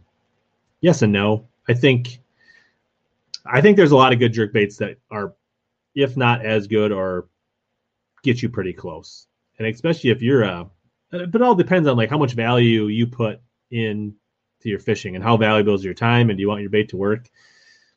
I don't think it's crazy, out of line for a $20 jerk bait if it catches you fish and you have confidence in it. It's a good bait. I'd rather buy a $25 jerkbait that I know works really well than a new jerkbait that costs $7 that I'm not sure if it's going to catch fish or not. Like, yeah, I remember like even 5 years ago, like there was a bigger price discrepancy between like Megabass and a medium like range jerkbait. Now you're talking $8 or $9, sometimes $10 for a standard jerkbait. Yes, it's big. It's a lot of difference, but at the same time, if you're buying 2 of those jerkbaits to one Megabass, I think the one time a Megabass maybe really shines is when you really need a true suspending bait in cold water. Yeah. If you're like, I would say, I'm just guessing, like for smallies, which was the main focus tonight, most of the time you're actually working it pretty fast. You're trying to get reaction, right? Like 80 to 90% of the year, you're just like smashing it, quick pause, smashing it, quick pause, right? You're trying to elicit a reaction strike. During that time of the year, I think a duo, a lucky strike, a bunch of, a lucky craft, a bunch of rip baits, jerk baits work really well. When you're at that 48 to 52 degrees and you really need that bait to suspend and sit perfect and horizontal, that's probably when the Megabass is worth the most money. Yep. And their stuff is so highly engineered to the point where like they have an ice slide that will sink at a certain like water temp.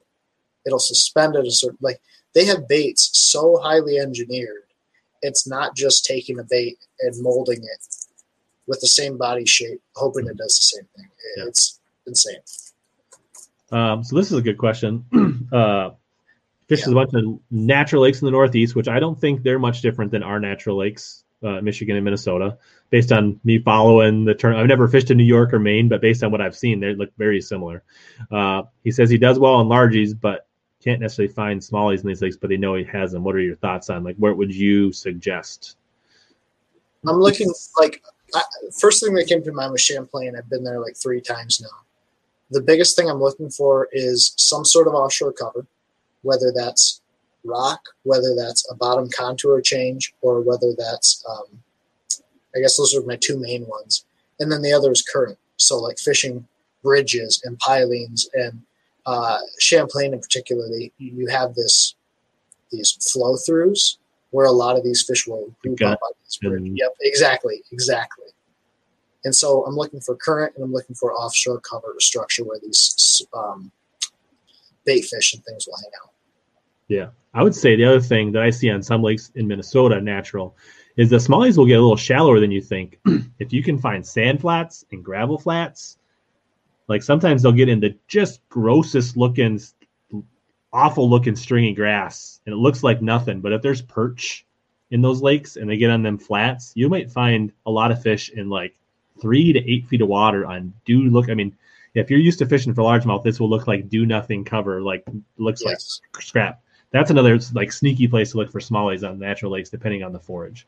That's a great point too.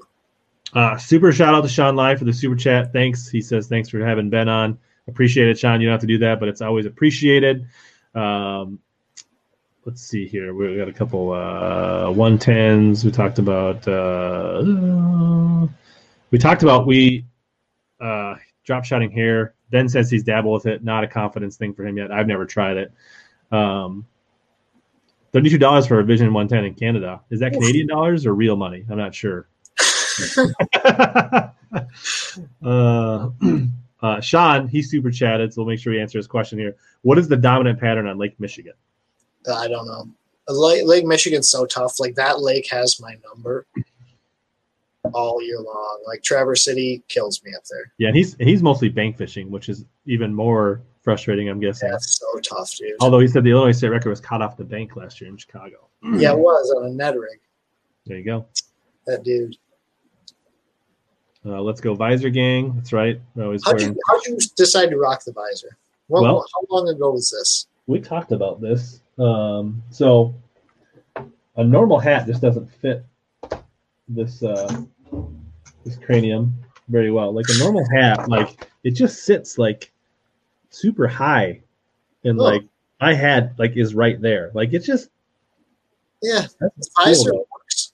Visor works for you. Some hats, like this Omnia hat, actually looks pretty good on me. But I'm still like topping this bad boy out. Like, but most hats are like they're topped out and it's like just not good. So I don't know. Like, and there's a lot of advantage, and I got videos on why the visor is so a dominant force. In the summer, it's cooler, especially as long as you're not lacking coverage up here. That's a problem. But as long as you have hair, then you get airflow. I would be so screwed. Yeah, like that's when you go down the lake, you just throw this bad boy over the shifter, like super easy. Or if you're a co, you throw it over your elbow and grab the shit bar. Like there's a lot of advantages to the visor and its versatility. And like when you wear shades, you tuck them right in here, right? Like versus putting them out here where they just like fly off if you like forget, right? Or turn your head when you're going on the lake or look over the right. You tuck them in, they're there when you're not wearing them. So there's a lot of advantages there. I never thought of that. I mean, I'd never be able to pull it off, but yeah, Chad's got it right. My head's mostly too big. Does Sean have yeah, so he's got a man bun. So I think the visor and a man bun is a perfect win-win. Like, so if you got a favorite hair, Sean, you're a huge supporter of live streams in the channel. If you want me to make you one, you send me the hat. I will customize it and send it back to you as a visor because we're good. Yes. Dude, I'll tell you what. If I had long hair, that would be just so. You're just like just the flow off of it. Oh man, or like have it come out where it like actually covers part of the visor. Kind of like Cliff Perch does that a little bit. The Golden Ram, he'll let it kind of like, or Bernie Schultz, he'll kind of let it like peel over. I'm not good at that, but nice. All right, got a good visor brand recommendation. No, I just I like it's so much in the fishing industry. It's so easy to get a decent free hat. Like they give them away at sports shows. You buy a reel, you get a hat. You buy a rod, you get a hat. You buy whatever. You walk down an expo, you get a hat. You just make your own.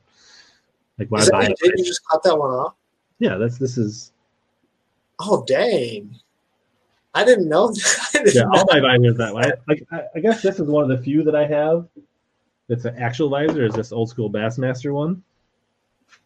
I love that, dude. That is like that reminds me of the college, like those college shirts. Yeah. So this one, the reason I have this visor is because I fished as a co on Amistad when they still had co's in the Elite Series. And one of the rules is when you go across the stage, you have to have a bass shield in a tournament. Gotcha. So I bought this at the trailer because I didn't have because either that or like wear a yellow, like they gave us a free yellow Bassmaster. I mean, like that made this thing look, I mean, like this thing is very basic, but it was like the old cereal box was like yellow, like cereal. Yeah. Like it was like a yellow hat that said Bassmaster, like just like I was like, I'm gonna grab this visor, I'll wear this in the tournament. So that's my memoir from that Amistad tournament. So that's an awesome story, dude. And I actually fished. I practiced with Remitz, and that was a tournament he won. So I got to see what he was doing before he even won it. And then I fished with Glenn DeLong, who didn't have a good tournament. And then second day I fished with Takahiro Omori, which was really cool. And then third day with Jason Quinn, hardware. Dude, I remember Jason Quinn. He was sponsored by Evan Williams. I heard he's having some health issues right now. That's sad. That's so terrible. I feel like my visor's a little like the stream makes you really like realize your hat's not straight. Yeah, I know. Like I keep checking my hat, and I'm like, advice for a co-angler. That's a great question, dude. The biggest thing is yeah. So that's kind of how I got into bass fishing. Biggest thing with co-angler for me, as a co-angler, is try to take in. Yes. Throw a Ned rig all the time. Throw a Ned rig all day, all the time. And the other thing is really just be. I hate to say this; it makes me sound like a jackass, but like it is really a learning experience most of the time. Go in with the right mental frame to begin with. Yes, exactly. Go in to learn. If you catch fish and cash a check, that's the cherry on top. Yeah, because there's going to be days where the unfortunate reality is your boater may not be on like the right school of fish. So be willing to fish areas they're not fishing, one, and two, just understand like you're there to hopefully learn from the person in front. And you can learn from what they do well and what doesn't work for them. And I think I would say taking it a little further, there's some really good. If Chad Smith was on Bass University maybe 6 months ago in a co-show, go find that show. It's really awesome. But you're always around some kind of fish, even when your boater's not catching them. There's opportunities. Like you said, you may be fishing in the middle of a gut or throwing at weed clumps while he's fishing docks or something. Like, be aware, take your opportunities. I think you need to fish, know when to fish different or when fish similar as your boater. Have a finesse technique that you're super confident in, whether that's a Ned rig, whether that's a drop shot, whether that's a shaky head. One of those three got to be your like secret weapon. Like whichever one of those, like that's got to be like your fallback, right? Something like that. And then, if he's throwing a square bill, like either you need to slow down and pitch behind him, or maybe you can, if it seems like that's really a horizontal deal, you throw a spinnerbait or a swim jig or a chatterbait. Like rarely is he so on him that you're going to want to throw the exact same thing in the same orientation that they are. That's such good advice, dude. And I forgot about Chad Smith. That immediately made me think of Justin Lucas, who obviously is like one of the best. Which back in the day, I guess to add to that, Nico rig, that could be your fourth option. He dominated as a co with a Nico rig 20 years ago. Yeah. And like, dude, being able to effectively fish and pick apart water that you might consider dead water is such a good I guess skill to be able to have too, even out of the front of the boat. Anything on the horizon with Pure Fishing or Temple Fork we should know about? Temple Fork's coming out with some new rods, and actually going back to the hair jig thing, I can't say a ton, but we prototyped the hair jig rod that will be coming out next year at ICAST. Nice. How long do you think it'll take co-anglers to start bringing their own live scope? I actually saw that in one of my group chats today in Instagram, and I don't know how that. If you're gonna bring your own live scope, the thing of the co-angler, if the boater says it's time to go, you better have your stuff packed up in about 15 seconds. So if you're gonna have a system, it better be really portable, and you better really. I don't think it's needed, honestly, as a co, but that's just me. But yeah, I assume there will be some that will be pushing the budget or pushing the envelope, but I wouldn't do it. But yeah, I really want to go back to the benefits, what I would personally consider the true benefits of live scope or forward sonar, right? For me, it's just straight. Yeah, mine's not. I've just the glass broken. I can't I'm just Yeah, I know. No, for me, the real benefit is just truly understanding what you're actually throwing at. And out of the back of the boat, a lot of it's very visual or trusting yourself. If your boater's casting towards the shore and he's bank fishing, trust yourself to throw out towards the break or out towards, hopefully there's a grass clump. I don't think it's necessary either. Yeah, I think also, a lot of times if they leave the side scan on, you can see a lot with side scan. And also the down sonar, there's when that episode I told you about Chad Smith, and that there was another gentleman, I don't remember his name out there. They talked a lot about keeping your eye on that sonar and dropping on fish out of the back of the boat and having a drop shot ready and going with a heavy drop shot so you can get down super fast. So I really don't think, I'm sure there will be some, but I don't think it's really needed. And another thing, when you're fishing a Great Lakes or St. Clair or a smallmouth body of water and your boater is dropping on individual boulders, your boater can't troll, and you technically can't troll, but if he's moving and he's looking for another boulder and you have your drop shot out and it just happens over one. Yeah, there's always there's so many fish straight out the back of the boat. Yes. And what they talked about is if you smallies sometimes have a pretty big strike zone, and some of these boulders are pretty big. Yeah. They were talking about if he's using a 1/4 ounce drop shot and you see him start to drop and you have a 1/2 ounce, if you just drop straight down by the seat, not where he is, but if you drop it, your bait will get down that much faster. Sometimes that fish will come over and grab your bait before his bait even gets down. Yeah. That's real too, dude. Or having the ability to drop when you're fishing for smallmouth where fish are schooled. Right. Catch the fish that are there that he's not physically able to catch. And if you see them come to the boat and then disappear, a lot of times them fish will go under the boat. So just fish under the boat. A lot of times them fish are sitting right under the boat. Yeah.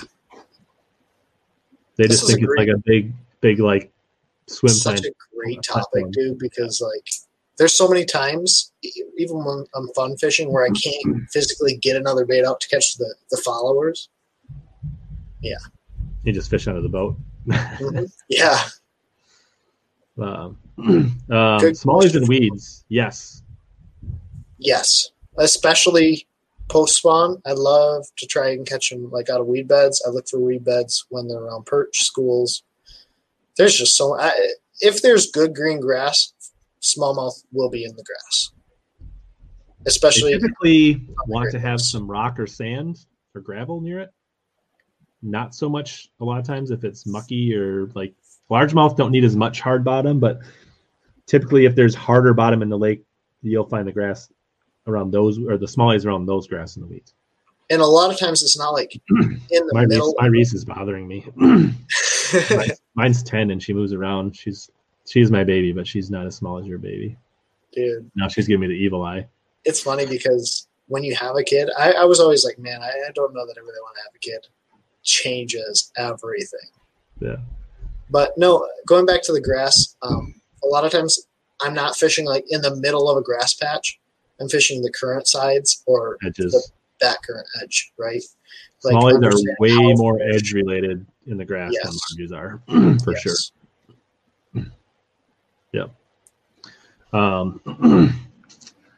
So that's one thing. Like, not saying they never get, but typically if they're on the flat, it's because there's a rock making a hole or a stump or a log making a clear spot in the grass. Or it's super sparse. Like they'll definitely get on flats of grass if it's patchy and sparse. Going back to what I was saying earlier about like that perch grass and those sandy, like that's a different. But if it's thick grass, you can pretty much stick to the edges with smallies. Cold water bass, lethargic, Alabama rig get tossed much. So we can get into this. What is the Michigan rule on rigs and hooks and arms and teasers and? Technically, it's a 6-hook regulation, so you're allowed to have 6 hooks. So almost no regulation whatsoever. Right, virtually no regulation. No, but I'm normally throwing like a 7-wire rig with 5 hooks. That's just where I can get it to balance the best, and I feel like it gives it a giant presentation. So since you can throw real rigs a lot of the time, I guess 2-part, inland and Great Lakes, if it makes a difference, when and why do you like rigs for smallies in Michigan? I'm not great with an A-rig. Like, there's guys that bust them in 2020, you were going to get better with it. I don't know if you remember that or not. Yeah, that was my goal. Going back to the kid thing. No, it's funny, though. Like, that was my goal. I do think I became better than I was. Like, I did learn to throw it, and I learned about some other A-rigs with more flexible arms that kind of give the bait more lifelike movement. Mm-hmm. But for me, there's 2 types of rigs. You're going with a big A-rig that you want to imitate a big school of bait fish, like a 7-wire, or you're going with a lighter wire finesse-style A-rig with like 2.8 and 3.3, and that is more of like a swim or like a spinner bait. Right. There's a lot of application fishing around grass that comes like 3 or 4 foot below the surface, and you fish it above the grass for smallmouth that are kind of just roaming the grass, like we just talked about. So, I mean, I'm not great with it. For me, it's a very specific approach. So, is there certain times of the year? Like, do you think it's better? A lot of times, it's fall for me. Okay. When they're on a spinner bait or when they're on a swim bait and when they're grouped up, it's a great technique, but I feel like it busts them up really fast. Right. You're going to draw. Like when you start catching, you're pulling the school a lot. Yeah. Sure. And Minnesota, 1 hook. So at that point, is there even a real benefit to throw? Well, there is. Like, so at certain times of the year, we have the Minnesota rig. I'm going to pull it out just to show people. What is this? Is it like it's got a lot of blades on it. Let me just a second. Give me a second. But you can, while I'm pulling up the Minnesota, you can answer Sean's question about cranking. Great question. Craw patterns for cranking. Do you like cranking in the winter? Cranking in the winter is a weird thing. So I've had really, really good days, but a lot of times that's when the water is warming. So it's like your water temps are in the 40s, but you have a sunny day, the water is warm, these fish are in shallow water, and a lot of times it's very different than like speed cranking. It's like you get that bait to bottom and you just crawl it. So you're getting that bait down. A lot of times I'm throwing a bait that's going to dive a little bit deeper than I really would normally throw, and the bait's hitting bottom and it's just crawling along. So just turning the handle, keeping it touching bottom, and crawling it in front of their faces. Whereas during the fall, when they're really, really grouped up, I'm going to have that bait off the bottom, and I'm just going to have it moving pretty quick. So winter cranking for me is a lot like slow rolling a spinnerbait or something.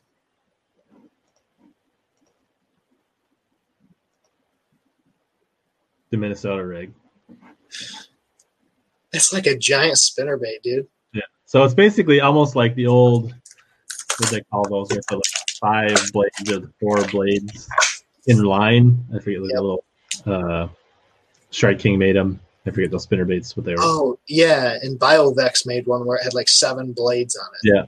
Yeah. So this is like this, but they're in a spread or an array around. So at times this can be good in Minnesota. That's super interesting. Hog Farmer stuff is so good too, dude. Hog Farmer makes some phenomenal. Like Minnesota, you just throw this thing, the meat rake with all the hooks and all of the. Actually, this one only looks like it's got 2. That's not even that's the mop. There's got to be a 3-wire, 5-wire. The harvester. Dude, the harvester. Caleb brought some harvesters up, and it is like enormous, man. Like I have 3 of those sitting in my garage, and I told Caleb, I'm like, Bass Quest, I have no clue when I would throw this thing. So you just in Michigan, you can just put a dummy up here and put jig heads on all the rest of them. Yeah, exactly. Or if you really want to get crazy, one thing he does is he cuts those 2 bottom, cuts those off, uses them as a brush guard, and he'll fish them around cover that way. Okay, cool. I suppose you could put dummies on them too. Yeah, you could do that as well. Yeah. So we talked about this with Pangrack 2 weeks ago. We were talking about this. You can fish six hooks, right? Yeah. Is it typically 1 or 2? They almost eat the same one all the time, don't they? A lot of times it's the same one. It's the middle one or the big one or the bottom one or. Yeah, or like if one gets torn, it could be like they're going and they're always hitting the same one. But like if one of those baits gets torn and it is running a little bit different, they'll like switch up on which one they key, and then it'll continuously be on the other same one. So it's really interesting. Yeah, it's like they always want to pick out the different one, the lame one, the bright one, the small one, the big one, something like. And another thing that we played around with, and my buddy Nathan is a lot better with the rig than I am now, is he'll play with like bait colors. He'll have like 4 different bait colors, and when he figures out which one they'll key on, he'll like add an extra one to his rig, or like he'll play around with like different size heads or different styles of swim baits to figure out what they want to key on, especially when you're just fun fishing or trying to practice for a tournament. Until you get dialed into a certain thing. Like he had an event where they would always hit the one with the purple on it. So then he added a second purple one, and they would always hit like one of the 2 with the purple on it. Yeah. So the other thing is like, or you can play around with it and then figure out, and then you put that one in the center.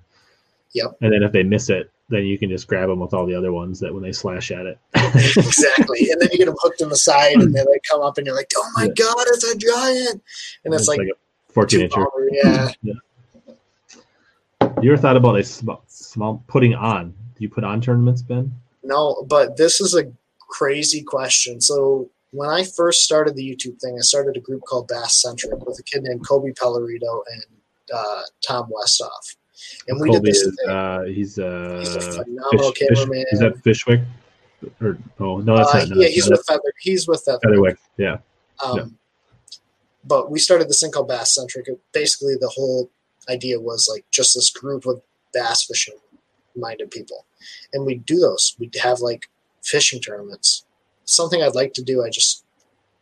It's hard logistically. Right. It's up to Horse.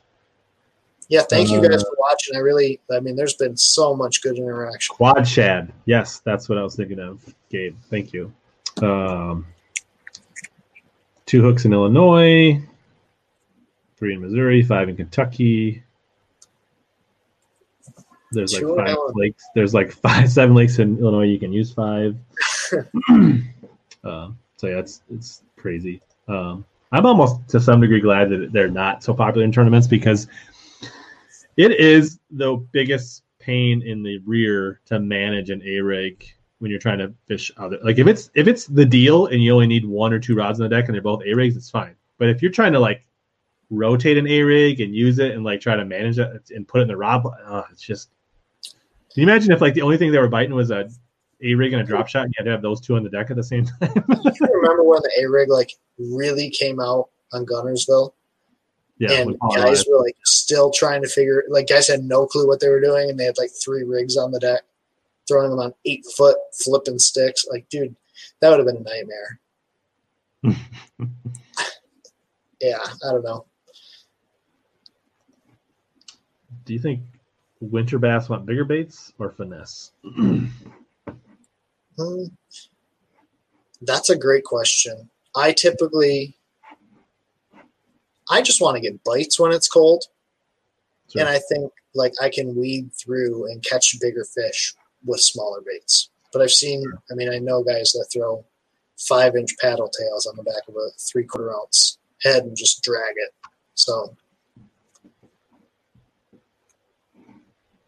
Kincaid, can you say I've ever been there, Rich? I have not. Where is that at? Kincaid, right? No, Kincaid's in Illinois. Okay. I feel like it's west central Illinois. Not super far from St. Louis, I don't think.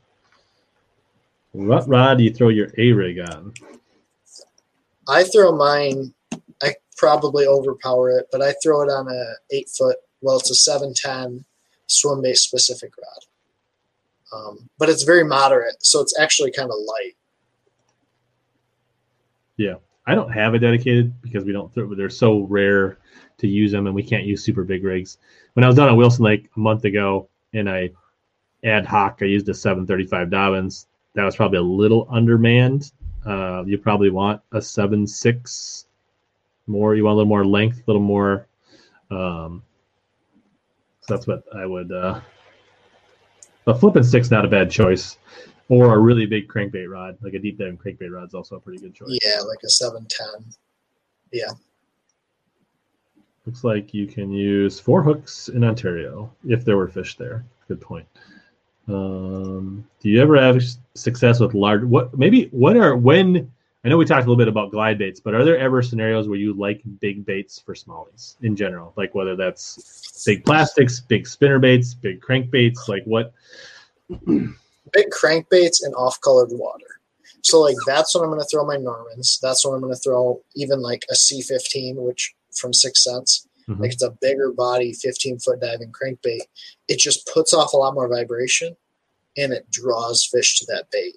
So, like, that's really my main time that I'm going to throw, like, a bigger bait is when they're trying to find – like, I'm trying to get fish to find that bait.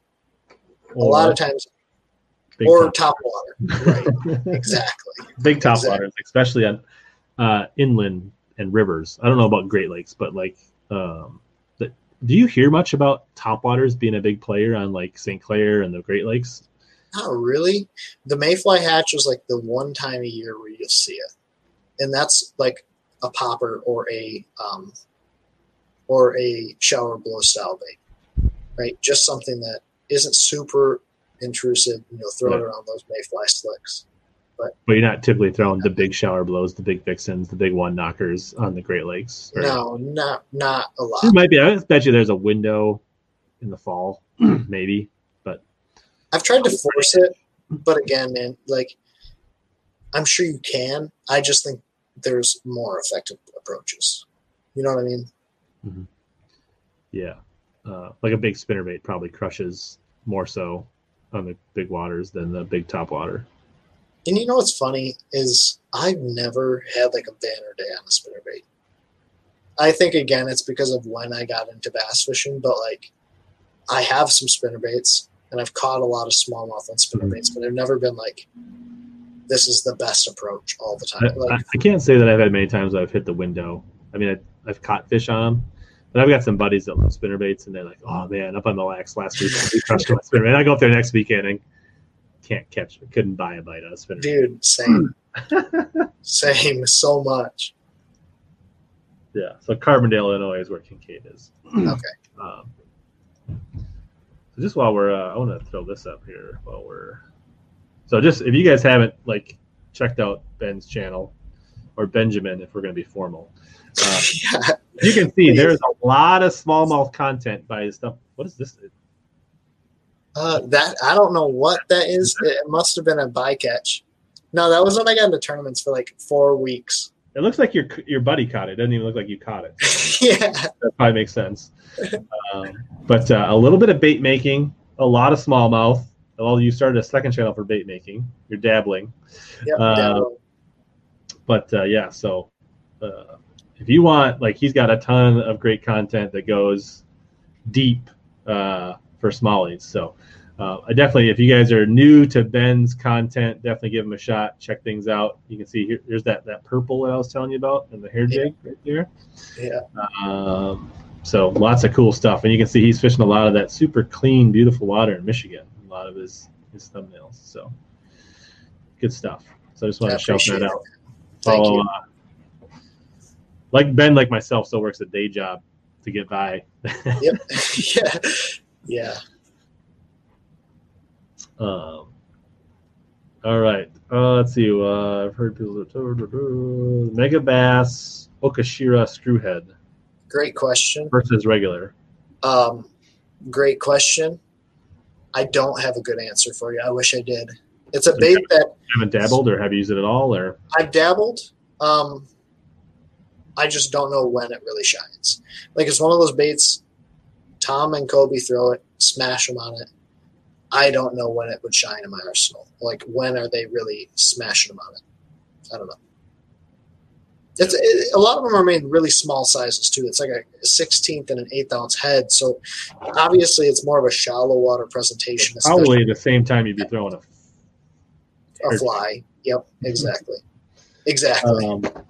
So we didn't talk about, I mean, like, let's maybe run through some. We're getting a little long. Why don't we run through a few? So like Ned rigs, you pour your own Ned rigs, right? Yep. Like, are you like an 1/8, a 3/30? I think you're a 3/32 guy. I actually throw a lot of larger Ned rigs, like heavier, until just recently. So like I was throwing like a 1/4 a lot because I'm like, just get it on bottom and drag it around. But especially like over the past 6 months, 8 months, I've become like a lighter 3/32 ounce kind of guy. An 1/8 is too light. 3/32, or other way around. An 1/8 or a 3/32. Sure. Yeah. Do you ever play around with like the shapes? Like the craws, or do you like the sticks, or like so mainly it's either a flatworm, a hitworm, or a hula sticks, but like there's a small window that I like around that 55 to 60 degree range where I really like the craw. Okay. Yeah, for me, like I'm a big like hula stick and Tickler Z. I guess I grabbed all hula sticks. I didn't grab mine, but like the Tickler Z and the hula stick are like my favorites. I think it's mentally for me. I like to see that little bit of action. I don't know if the fish really care, but in my head, that helps me. There's like 0% of the time that I would just throw a regular TRD. Okay. I cannot say that I've thrown like a TRD in the past. What about when you pour your own? No, it's just for show. I poured that color just because like it was a cool mold. But like, no, for me, I'm like, just give me some sort of movement down there. Right. That's why the hula stick. And something that kind of looks like a tube. I'm more confident. Yes. Nice. Yep. You ever play with Max Scent on a Ned rig? Yeah, the hitworm, and even the flatworm. Like, The Sure. flatworm's really, really underrated on a Ned head just because it has like kind of a gliding movement. Gabe, you're gonna have to catch up. We talked about an accent quite a bit early on, but in short, Ben's a big fan. Yeah, I love When you listen to the podcast version, you will recover that. S waivers, a player in smallmouth. I've heard of people doing well on them. I don't think either one of us have really done much. Whopper Plopper is an underrated. Like I don't throw it a ton, but it can be really good for smallmouth. It's great in river situations, especially like I really like the 90 size, like the small size. And there's like 2 rivers that I can think of where I've had success on the Whopper Plopper, and it's always around like hardcover, like boat docks or laydowns. Yeah, there's a guy that fishes rivers and has a YouTube channel out of North Dakota, like North Dakota Yak or something, and he crushes them on those small ploppers. Yes. Dude, he has great videos too. He smashes them. I don't watch a lot of it. I've seen a little bit of it. I will say in our Minnesota lakes where there's grass, the 110 and 135 work really well for smallies on certain lakes that have perch in them. I've never you can go big, like just I've like a big never spook. played around with like the big Whopper Ploppers. Yeah, they just. I mean, you know how they hit a big spook and they just come up and they do the same thing. Yeah, with Whopper. It's just amazing. Do you ever use tungsten on Neds or other bottom contact? No. Do you pour all your own drop shot weights too? Drop shot weights, Ned rig heads, jigs. My big thing is I don't want to lose them. I know there was in Alex's live stream some conversation. I think it makes a different sound. Newsflash. Truly, dude, if I were a tournament fisherman, my mindset would have to change. Like, I just think there's a difference there, but like, I don't want to lose them. And like, you're talking a 30-second or 3/32 ounce head. I don't think the size is super drastic. I'm a big tungsten guy. Really? Yeah. I want to hear this. So here's like this. So actually, Vastec, I co-own Vastec, but we're coming out with this. These are on the website. I haven't really pushed them out yet, but our new drop shot weight, which is a hybrid between a teardrop and a cylinder. So like I think like I was looking to come up with a drop shot that I felt like I hated having to carry pencils and teardrops and because like if I was around gravel or rocks, I wanted more of a bell shape. If I was in grass, so I really felt like this would be my solution to only have to carry one. It's got a tie on it. I don't know if you can see that. Like I hate clips for tungsten. Yep. Like I guess if I was pouring my own lead weights, I'd be fine. I would never ever. It cost me 5 cents. Just like let's go through them. But tungsten, I would never clip a tungsten weight. I would cry. So this is a tie on with a swivel.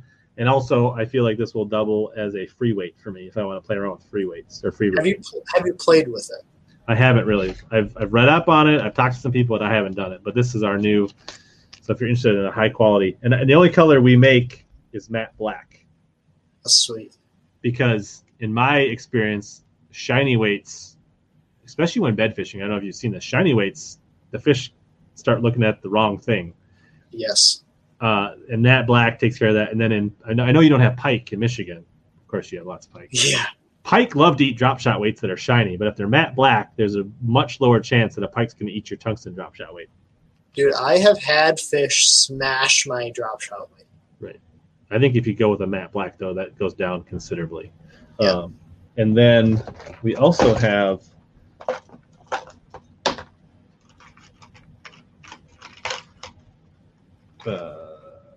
tungsten Neds. Ooh, that looks good too. Look at that bait keeper on there. We made them all weed guard, and my theory there is you can always snip the weed guard off, but you can't put it back on. Mm-hmm. So we only made one version. I'm really big on like minimizing SKUs to what you really need. 1,000%. I agree with you. So that's like we've got one size or one kind of drop shot to rule them all, one color, one profile. And same with we only make a green pumpkin. We don't make any other color. You can paint them yourself, I guess, if you want. We might get into like chartreuse or red or something like that. But I figured there wasn't really a need to have a black and a green pumpkin. Like natural is natural, right? Mm-hmm. So I don't know. I like to play like tungsten is. I'm big on tungsten. So what's your thoughts on tungsten for bottom contact? I think for me, it's more the feel and the transmissibility of. I don't think it's necessarily. True. I mean, part of it is the smaller profile sometimes, but for me, it's the bottom contact. It's almost like the same reason I'd want LiveScope or Mega 360 is to know what's going on more. Yep. That makes sense. I mean, for me, I've never really thought of it that way. Again, I'm fishing such a heavy Ned rig. Like, if I can't feel it, then I'm an idiot. Right. Right? Like, that's just the way I think about it. But I agree, because I won't fish anything other than a tungsten bullet. Right. So I get it. Regular TRD slays. Let's see. When you drop shot, like shaking the rod, tapping the rod, slow drag, no action. A lot of times. We're like 2 hours in and we haven't even basically talked to Zero about drop shotting. Yeah. For me, drop shotting typically is like a really, really light shake. Like, I'm not trying to get that bait to do a ton, especially a lot of times you got to think, man, you're so connected with that bait. Like, you have to be somewhat connected with your bait. It has so much natural action if the boat's moving at all. So I don't really need to impart a whole lot with my rod. Like, I'm just trying to move it along the bottom and stay in contact or feel it.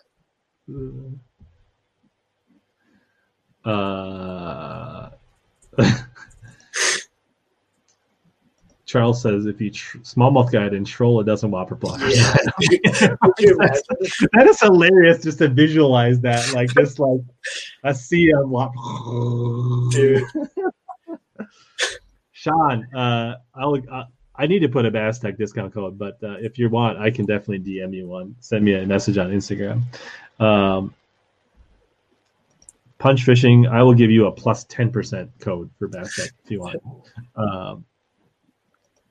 Is terminal. Yeah. So I guess what else? Drop shot, like maybe like, so Ned rig, drop shot, is that the same rod for you? Same setup? Like, is it all braid to fluoro? Like, let's just talk general, like finesse spinning rod setups. Like, do you have certain instances where you like straight fluoro, or is it all? Yeah, I get really weird. I fish the Great Lakes a lot. Okay. So like a lot of my rods are a lot longer than a lot of people would normally fish.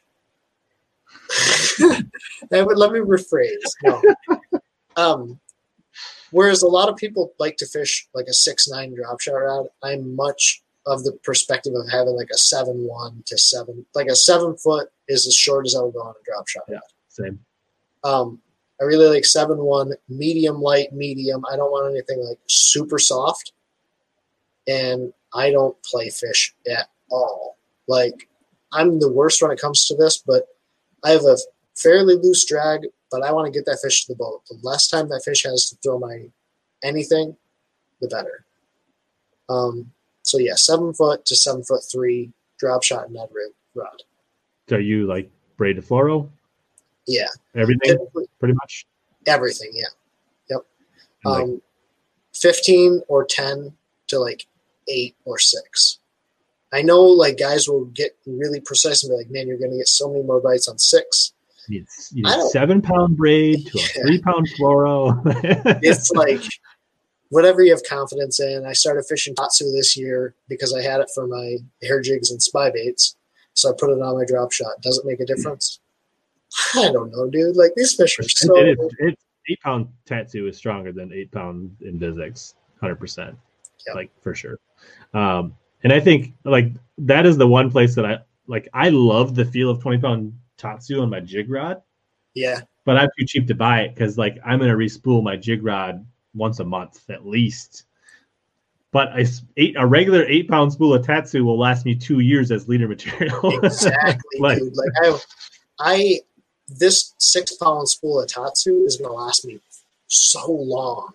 It's insane. As long as you don't lose it or leave it out in the sun or do something stupid. I do one thing really weird with my drop shot, though. I run a shorter leader than most guys, and I tie it to a tiny micro swivel.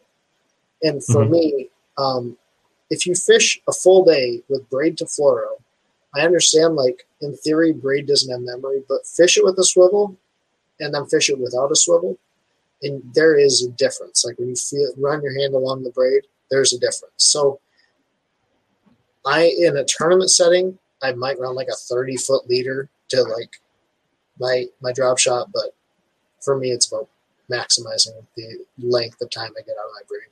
Yeah, there's definitely scenarios for that for sure. And it kind of depends. Like, are you straight rigging your worm? Are you wacky rigging it? Are you like nose hooking it? Like that all can play into how much twist you're going to get. I know, like, one of the things that I love to drop shot, especially on our lakes, is baby tubes. Ooh. As a drop shot bait. Now, obviously, you can fish them in a lot of ways, but this is like a really, I don't know if you use these a lot, but they are a line twist. What company is killer. that one? This one is Get Bit. Okay. I just found some called like Howie's tubes or something. Sure. But like this is a really, like, whether you want to put this on a small jig head or a drop shot, amazing smallie baits. But as a drop shot, it creates a lot of line twists when you nose hook it. See, that's one thing I've never done either. Like, guys on St. Clair swear by it. I'm very much like a small minnow finesse presentation or like a big Z2 style presentation. Okay, like a big fluke body. Yeah. Yep. And I just play with color. So, how about these guys? Ooh, a Menace menace. scrubs? Never put it on there. Really? Nope. I love a menace scrub. Like, On I a use drop it for a shot? lot of things. No, it's like as a. Oh, okay. Yes, I fish them a lot on a wobblehead. Okay. Oh, so yeah, not a walleye, but I'll put it on a just a jig head, like fish it like a grub, right? Like put it on a 3/16 ounce head, right? Like I have, this is my preferred head is this Bass Tech agitator head, which is a little finesse Oh, football, that's sweet. and just swim it like a grub. You can drag. The other thing is like, but if you do like the thing I like about this versus like a regular grub is like if I see a bedding fish. If I see a cruiser, I see a boulder, I feel really confident I can flip it and let that just go down, right? That little, right? It's just a sweet, like That's a good one. That's a good like one. that same. A lot of times that time of year when you're throwing, like the same time of year, like a hair jig really excels. If they're not funky, this thing will crush. You just put it in front of them. Exactly. Like, yeah. Yeah. So what do you mean swivel? Like expand. Okay. So like explain this. Like it's a short leader. You're never going to reel it into your guides, right? No. So it stays outside of my first guide. So it's literally only like the length of my arm. Like as long as, like if I pitch my drop shot, it might be like a foot above your hook. Let's put it that way. Yeah. I mean, it's more, 18 inches. Yeah, it's like 4 feet above my hook, and then I have so you're a little bit longer. So you're going to leave. Yeah. You're kind of like. I don't cast. I don't cast. Casting. Yeah, I never cast my drop shot like overhand. It's all like drop. It's all like pitching. Yep. So like I'll hold my weight and like pitch it out. People call it crappie shooting. Your bait will be even with your reel. Your drop will be kind of by the right. Sort of. Your swivel will be 6 inches from the tip of your rod, and you're just kind of like flipping it. Yeah, my buddies like make fun of me. They call it crappie shooting because that's what it looks like. I hold on the weight and just kind of like shoot it out there. But you can cast with the pendulum and that weight at the end. Like you can cast that thing. It's far enough. Charles, that would be fire. Can we just start shedding like pieces of our old generals in the back of the tube? You think? Here's a great tip for tube fishing. So one problem that I always have with the tube is I tended to lose a lot of fish, especially when the tube was brand new, right when I put it on. If you take that tube, and there were times in super clear water I wouldn't get bit. Yeah, one, if you cut the tail, or two, you can soften the tube. You like rub it on the boat carpet. It'll make the tube seriously, significantly softer, and it'll basically make it, and it'll make it super matte colored, which in most situations doesn't necessarily matter, but in clean water situations, having a bait that's not super like shiny and reflective, because if you think about it, like the bait fish are not, well, bait fish are, but like gobies are not naturally like shiny creatures. So having something less shiny is, I think, confidence maybe, but it makes a difference. So I assume you're nose hooking a lot because you use a lot of minnow baits. So you're mostly nose hooking your drop shot? Yeah. What's your hook? Are you like a Nico hook, a Mosquito, like what's your hook of? I run a Mosquito 1-aught owner. So I run a big hook or a VMC number 2, which Nico, but it kind of overpowers some of the baits. Like it's so big that like if I'm running a flatworm on it, it like almost overpowers it. So a VMC owner an owner Mosquito 1-aught is like my favorite. And I'm just like, I wish I had a hook here. We'll do it with my treble hook. janky. But all I'm doing is I go through the bottom and come out the tip of the nose. Like I'm not going through the top of the bait. Yeah, you're leaving it where the point is just sticking out the nose, just barely coming through the nose. Yeah. It's a little more weedless that way. It's a little more, and it's not going to spin around your hook as bad. Yeah. So a lot of times, like if you have it where you just go all the way through, right. it'll spin a lot, and you'll end up with like hooked like this. Yep. It'll come back where it's just caught weird. So.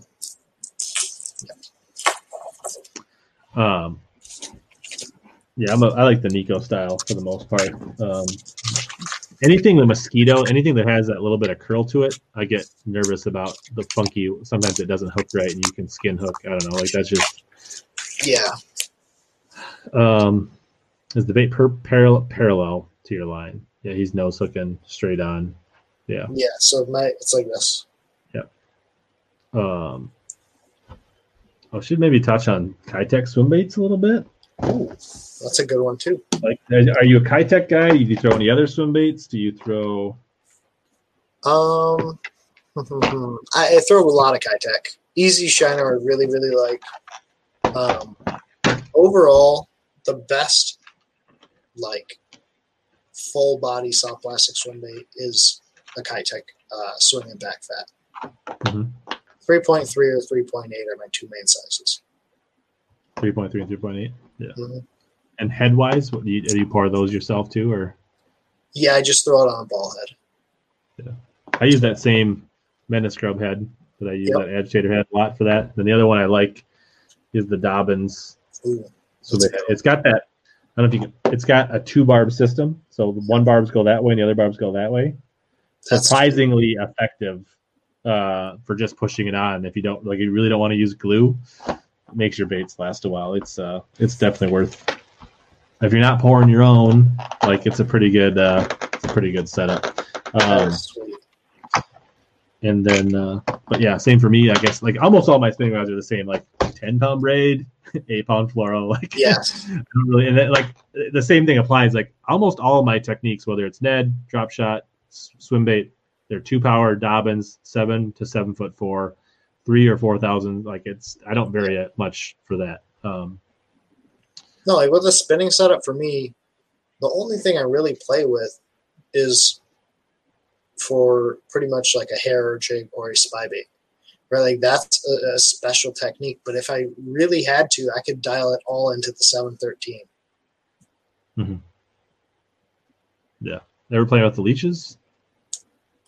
I did a couple of years ago, but I don't really fish them anymore. Yeah. Like What's up, St. Crest? Thanks for stopping in. I think you're going to want to watch the replay or catch the podcast. And so you guys are new here, I do turn all these into a podcast version. So if you want to search Hellabass Fishing Podcast, your favorite app, you can find it. I also put links in the description and the pinned comments if you guys want to see that.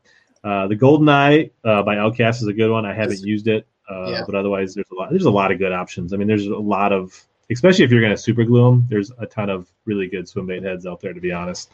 That GoldenEye is a great head. It's sort of like a crossover for me. Like, but a lot of times that's if I'm swimming it up in the column. Like if you put that thing on bottom, it'll come through okay, especially thick rock, but it's so expensive. I don't want to get that thing snagged.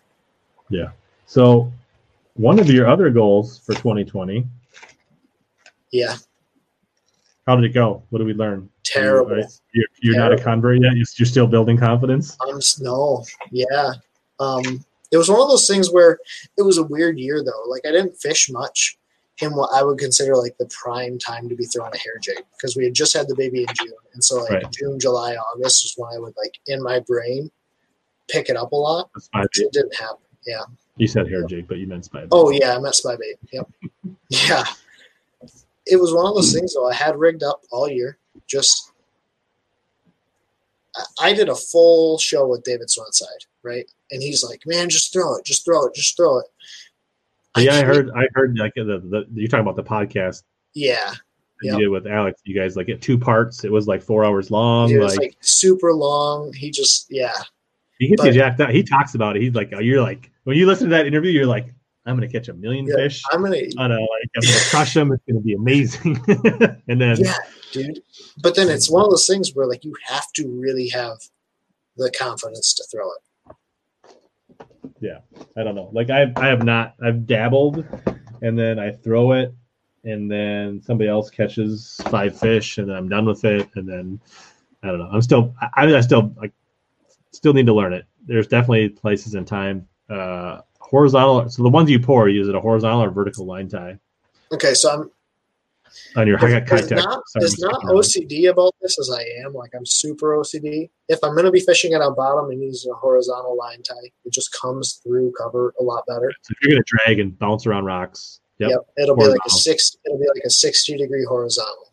If I'm up in the water column, because I want to kind of keep that head up as much as I can. Like I want to keep it so it just crawls over stuff. If I'm up in the water and I'm fishing it up in the water, it's a vertical 90. And that's basically to keep it more horizontal facing. Keeled. More keeled out, exactly. Interesting. Yeah, I use a little bit of both, but that's a good breakdown. Float and fly on the Great Lakes ever? I've never done it. Well, I've never done it on the Great Lakes. The first time I ever did it was last year in January. I decided to make a trip to Tennessee and did the Jamaica rig and float and fly. And, yep. Have you ever tried remelting max set? I'm guessing it wouldn't work. I've never tried it.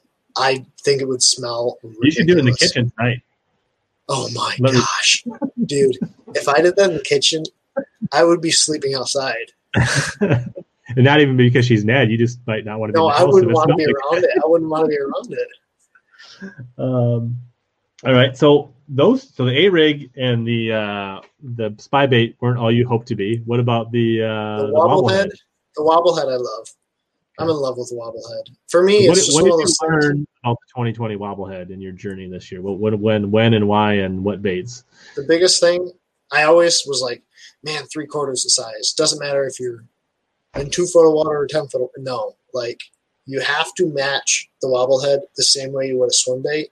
You want it to like crawl, right? That's a big thing. And the best part of the wobblehead is just having a trailer that wants to have natural movement away from the head. So whether that's a swim bait, whether that's I like a bait that kicks. So a Rage Menace, a little swim bait, which I didn't do a ton of,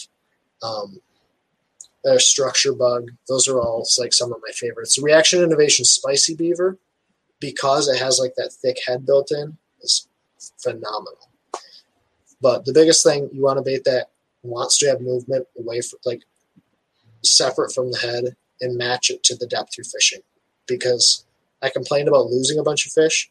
It's because I was fishing way too heavy and I didn't have the right rod matched up. But anywhere that those fish are on bottom, relating to bottom, you can fish a wobblehead. Are you making those? Or you got ones you like?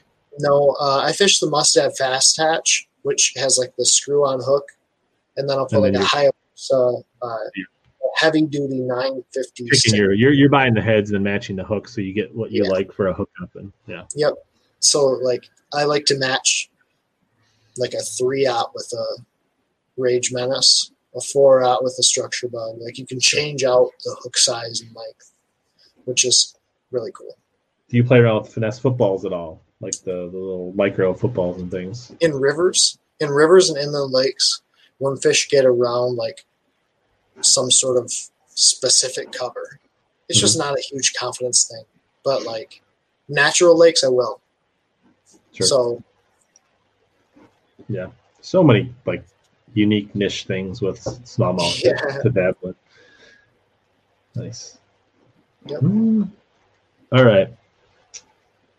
We didn't talk about tubes much. So we talked about rolling around. Like, are you an exposed tube guy? Are you? I'm an exposed tube guy, but I'm also like a very anti-tube fisherman now. Like, just in general, I know a tube has a time and place, but if I can throw a Ned rig and just get bit, I'll throw a Ned rig. Tube's going to catch a bigger fish, but Ned rig is going to get more bites. So, like, where is that trade-off? Where does it break even? That's kind of how I think about it. Yeah. Punch, we talked a bunch about crankbaits in the first half hour, so you have to rewind. What's up, Bailey? Bailey stopping in. What's up, Bailey? It's kind of like past Bailey's bedtime. I don't know what he's still doing. Yeah, no, that kid should be asleep by now. So I'm a big stupid tube guy. You ever play with the stupid tube? I've not. Yeah, it's more of a cover thing, like skipping boat docks, fishing around grass, fishing like rivers, that type of stuff, wing dams. Like that's where a stupid tube I think is really good. Obviously in the Great Lakes, there really wouldn't be an application that I would know about unless you like had wrecks or something, but then you'd probably fish a drop shot or something like that instead. But yeah, there's some times and places where I'm like, man, a stupid tube would probably work, like really thick perch grass when like you can't fish a bottom bait, or like up north in particular, you fish around these. They're not tules, but they're like sort of reeds that stick way too far out into the water. A stupid tube would probably smash them. Yeah, for sure. I lose fish. Bailey says he loses fish on tubes. Any reason? Are you fishing exposed tubes? I lose a lot of fish on a tube as well. I don't really know the reason why, but yeah, I lose a lot of fish on a tube. I can't say that I do. I will tell you one thing. I fish most of my tubes on a bait caster, and I fish them on 10 to 12 pound line. So back to the hook them and get them to the boat. Yeah. And I maybe use a little bit bigger hook. I don't do a lot. Like I would say like spinning rod tubes. That's where I probably lost fish. So like if I'm trying to fish a tube on that same 10 pound braid to 8 pound fluoro, I think I lose fish there. But when I'm bait cast, I don't have that issue with tubes. I wonder if it's like jig fishing, right? Like I love when I largemouth fish, like I'll fish a jig even when they're not eating a jig. But like just being able to hit that fish, like drive that hook home and get the fish to the boat, right? Like I wonder if that's what I'm doing wrong with the tube on the spinning setup. Yeah. So that's me. I think maybe power up. I would say if you're losing fish, I would say try a heavier action rod, potentially. Dark Sleeper. You a Dark Sleeper guy? I haven't played around with them. Dude, so that is like a huge thing around here. Like everyone fishes and trusts. I have had bad experiences. Like not getting bites or not landing? No, like I get the bites, but I don't land the fish. And I just don't, like, in my head, understand how to fish it effectively. And I've gone so far as I got so pissed off, I cut off those little flanges that are supposed to protect the hook. I'm like, this thing's junk, and I have some, but I don't know how to fish it. It's a confidence thing. Yeah. So it's like the thing is like the more you get dialed in on X, you leave yourself vulnerable. Like it's like if we're gonna blitz on the strong side, we're leaving ourselves up to the screen path, right? Like Punch Fishing says I have to set him hard like a football jig. I've seen guys throw them on a bait caster, like they tell you throw it on a bait caster. I don't own it. If I did, I would throw it on a bait caster. But I'm like, do I fish it like a jig, or do I swim it like a swim bait, or do I do a crossover thing, like I drag it and swim it? More people say fish like a football jig, but I don't have any real personal experience. It's one of those things that I'd love to learn. I just don't know. Yeah, I would say stupid tube, same thing. Like for me, people say they lose fish on a stupid tube, but I fish on a bait caster, and I catch them. Jig for tube EW, that kale hook. Stupid tubes. Yeah, actually, I mean, in theory, the hookup should be worse on a stupid tube. So I don't know because you're coming through some plastic.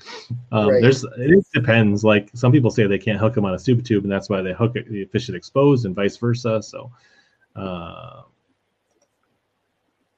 fish a dark, like Punch, the guy that's brought up, he says he fishes them like a jig. So think of it as a big net or a small football jig, I guess, like across it, like probably halfway between a football head and a Ned.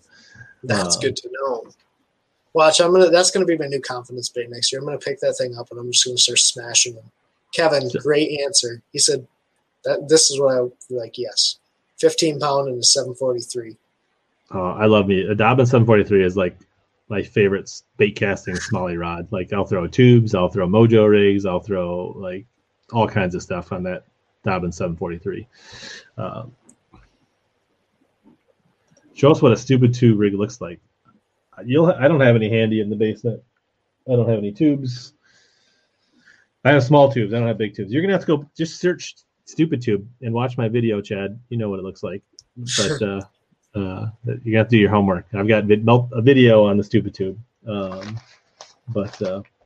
Cool. We're a little over 2 hours. Is there anything else? Last call for questions. Anything else we didn't cover that you want to cover, Ben? No, dude. I'm just really, I really appreciate all the people that have joined us and hopped on. I think we were up around 60 some for a while, so that's pretty solid. We didn't set any records, but it was a good night for sure. We've had solid numbers all night, so appreciative for the people that hung in there and hit the thumbs up. Yes. I appreciate you taking the time. This was, I always, most people say, well, we were on for 2 hours. Were we really that long? It never feels like. Yeah, no, it did not feel like 2 hours. It was I really appreciate you having me, dude. Yeah. Max set tubes and Carolina should make rigs. Them. Yep. Carolina rigs, thumbs up. Love them. I do. Certain instances. Sand drops, grass lines. I would say natural lakes probably more so. They're probably not a big. That's exactly what I was going to say. It's a very natural lake thing. Yeah. Yeah. So like I said, I think it's what's your Instagram again? I think I got it linked down in the description, but yeah. So my Instagram is @BRNowakFishing. It's more so just like me, and then my YouTube is the Smallmouth Experience. Yeah. So we'll have links down below. I flashed, I think, the YouTube channel early in there so you can rewind and see that. Check out the replay. Check out the podcast if you want to catch up. I think it's definitely worth the listen. We covered a ton of great stuff. There was a lot of good nuggets, both from us and from people in the Rich St. Clair in the spring. But can we meet? Can Bailey and I meet at your house next spring? We'll go to St. Clair and then we'll go to somewhere else. Heck yeah, dude. That'd be sweet. That'd be awesome. But yeah, appreciate everybody hanging out. Appreciate it. If you're new here, consider subbing, leaving a comment. Let me know what you thought of the show. I love just interacting with everybody. This is what makes it a lot of fun. So as always, here to help you catch more bass and suck less. We'll see you guys later. Get ready for the greatest roast of all time. The Roast of Tom Brady. A Netflix live event happening May 5th. Hosted by Kevin Hart. The 7-time world champion gets his cleats held to the fire by famous friends and frenemies on an unforgettable night where everything is fair game. Tune in on May 5th at 5 p.m. Pacific time for the Roast of Tom Brady. Live only on Netflix.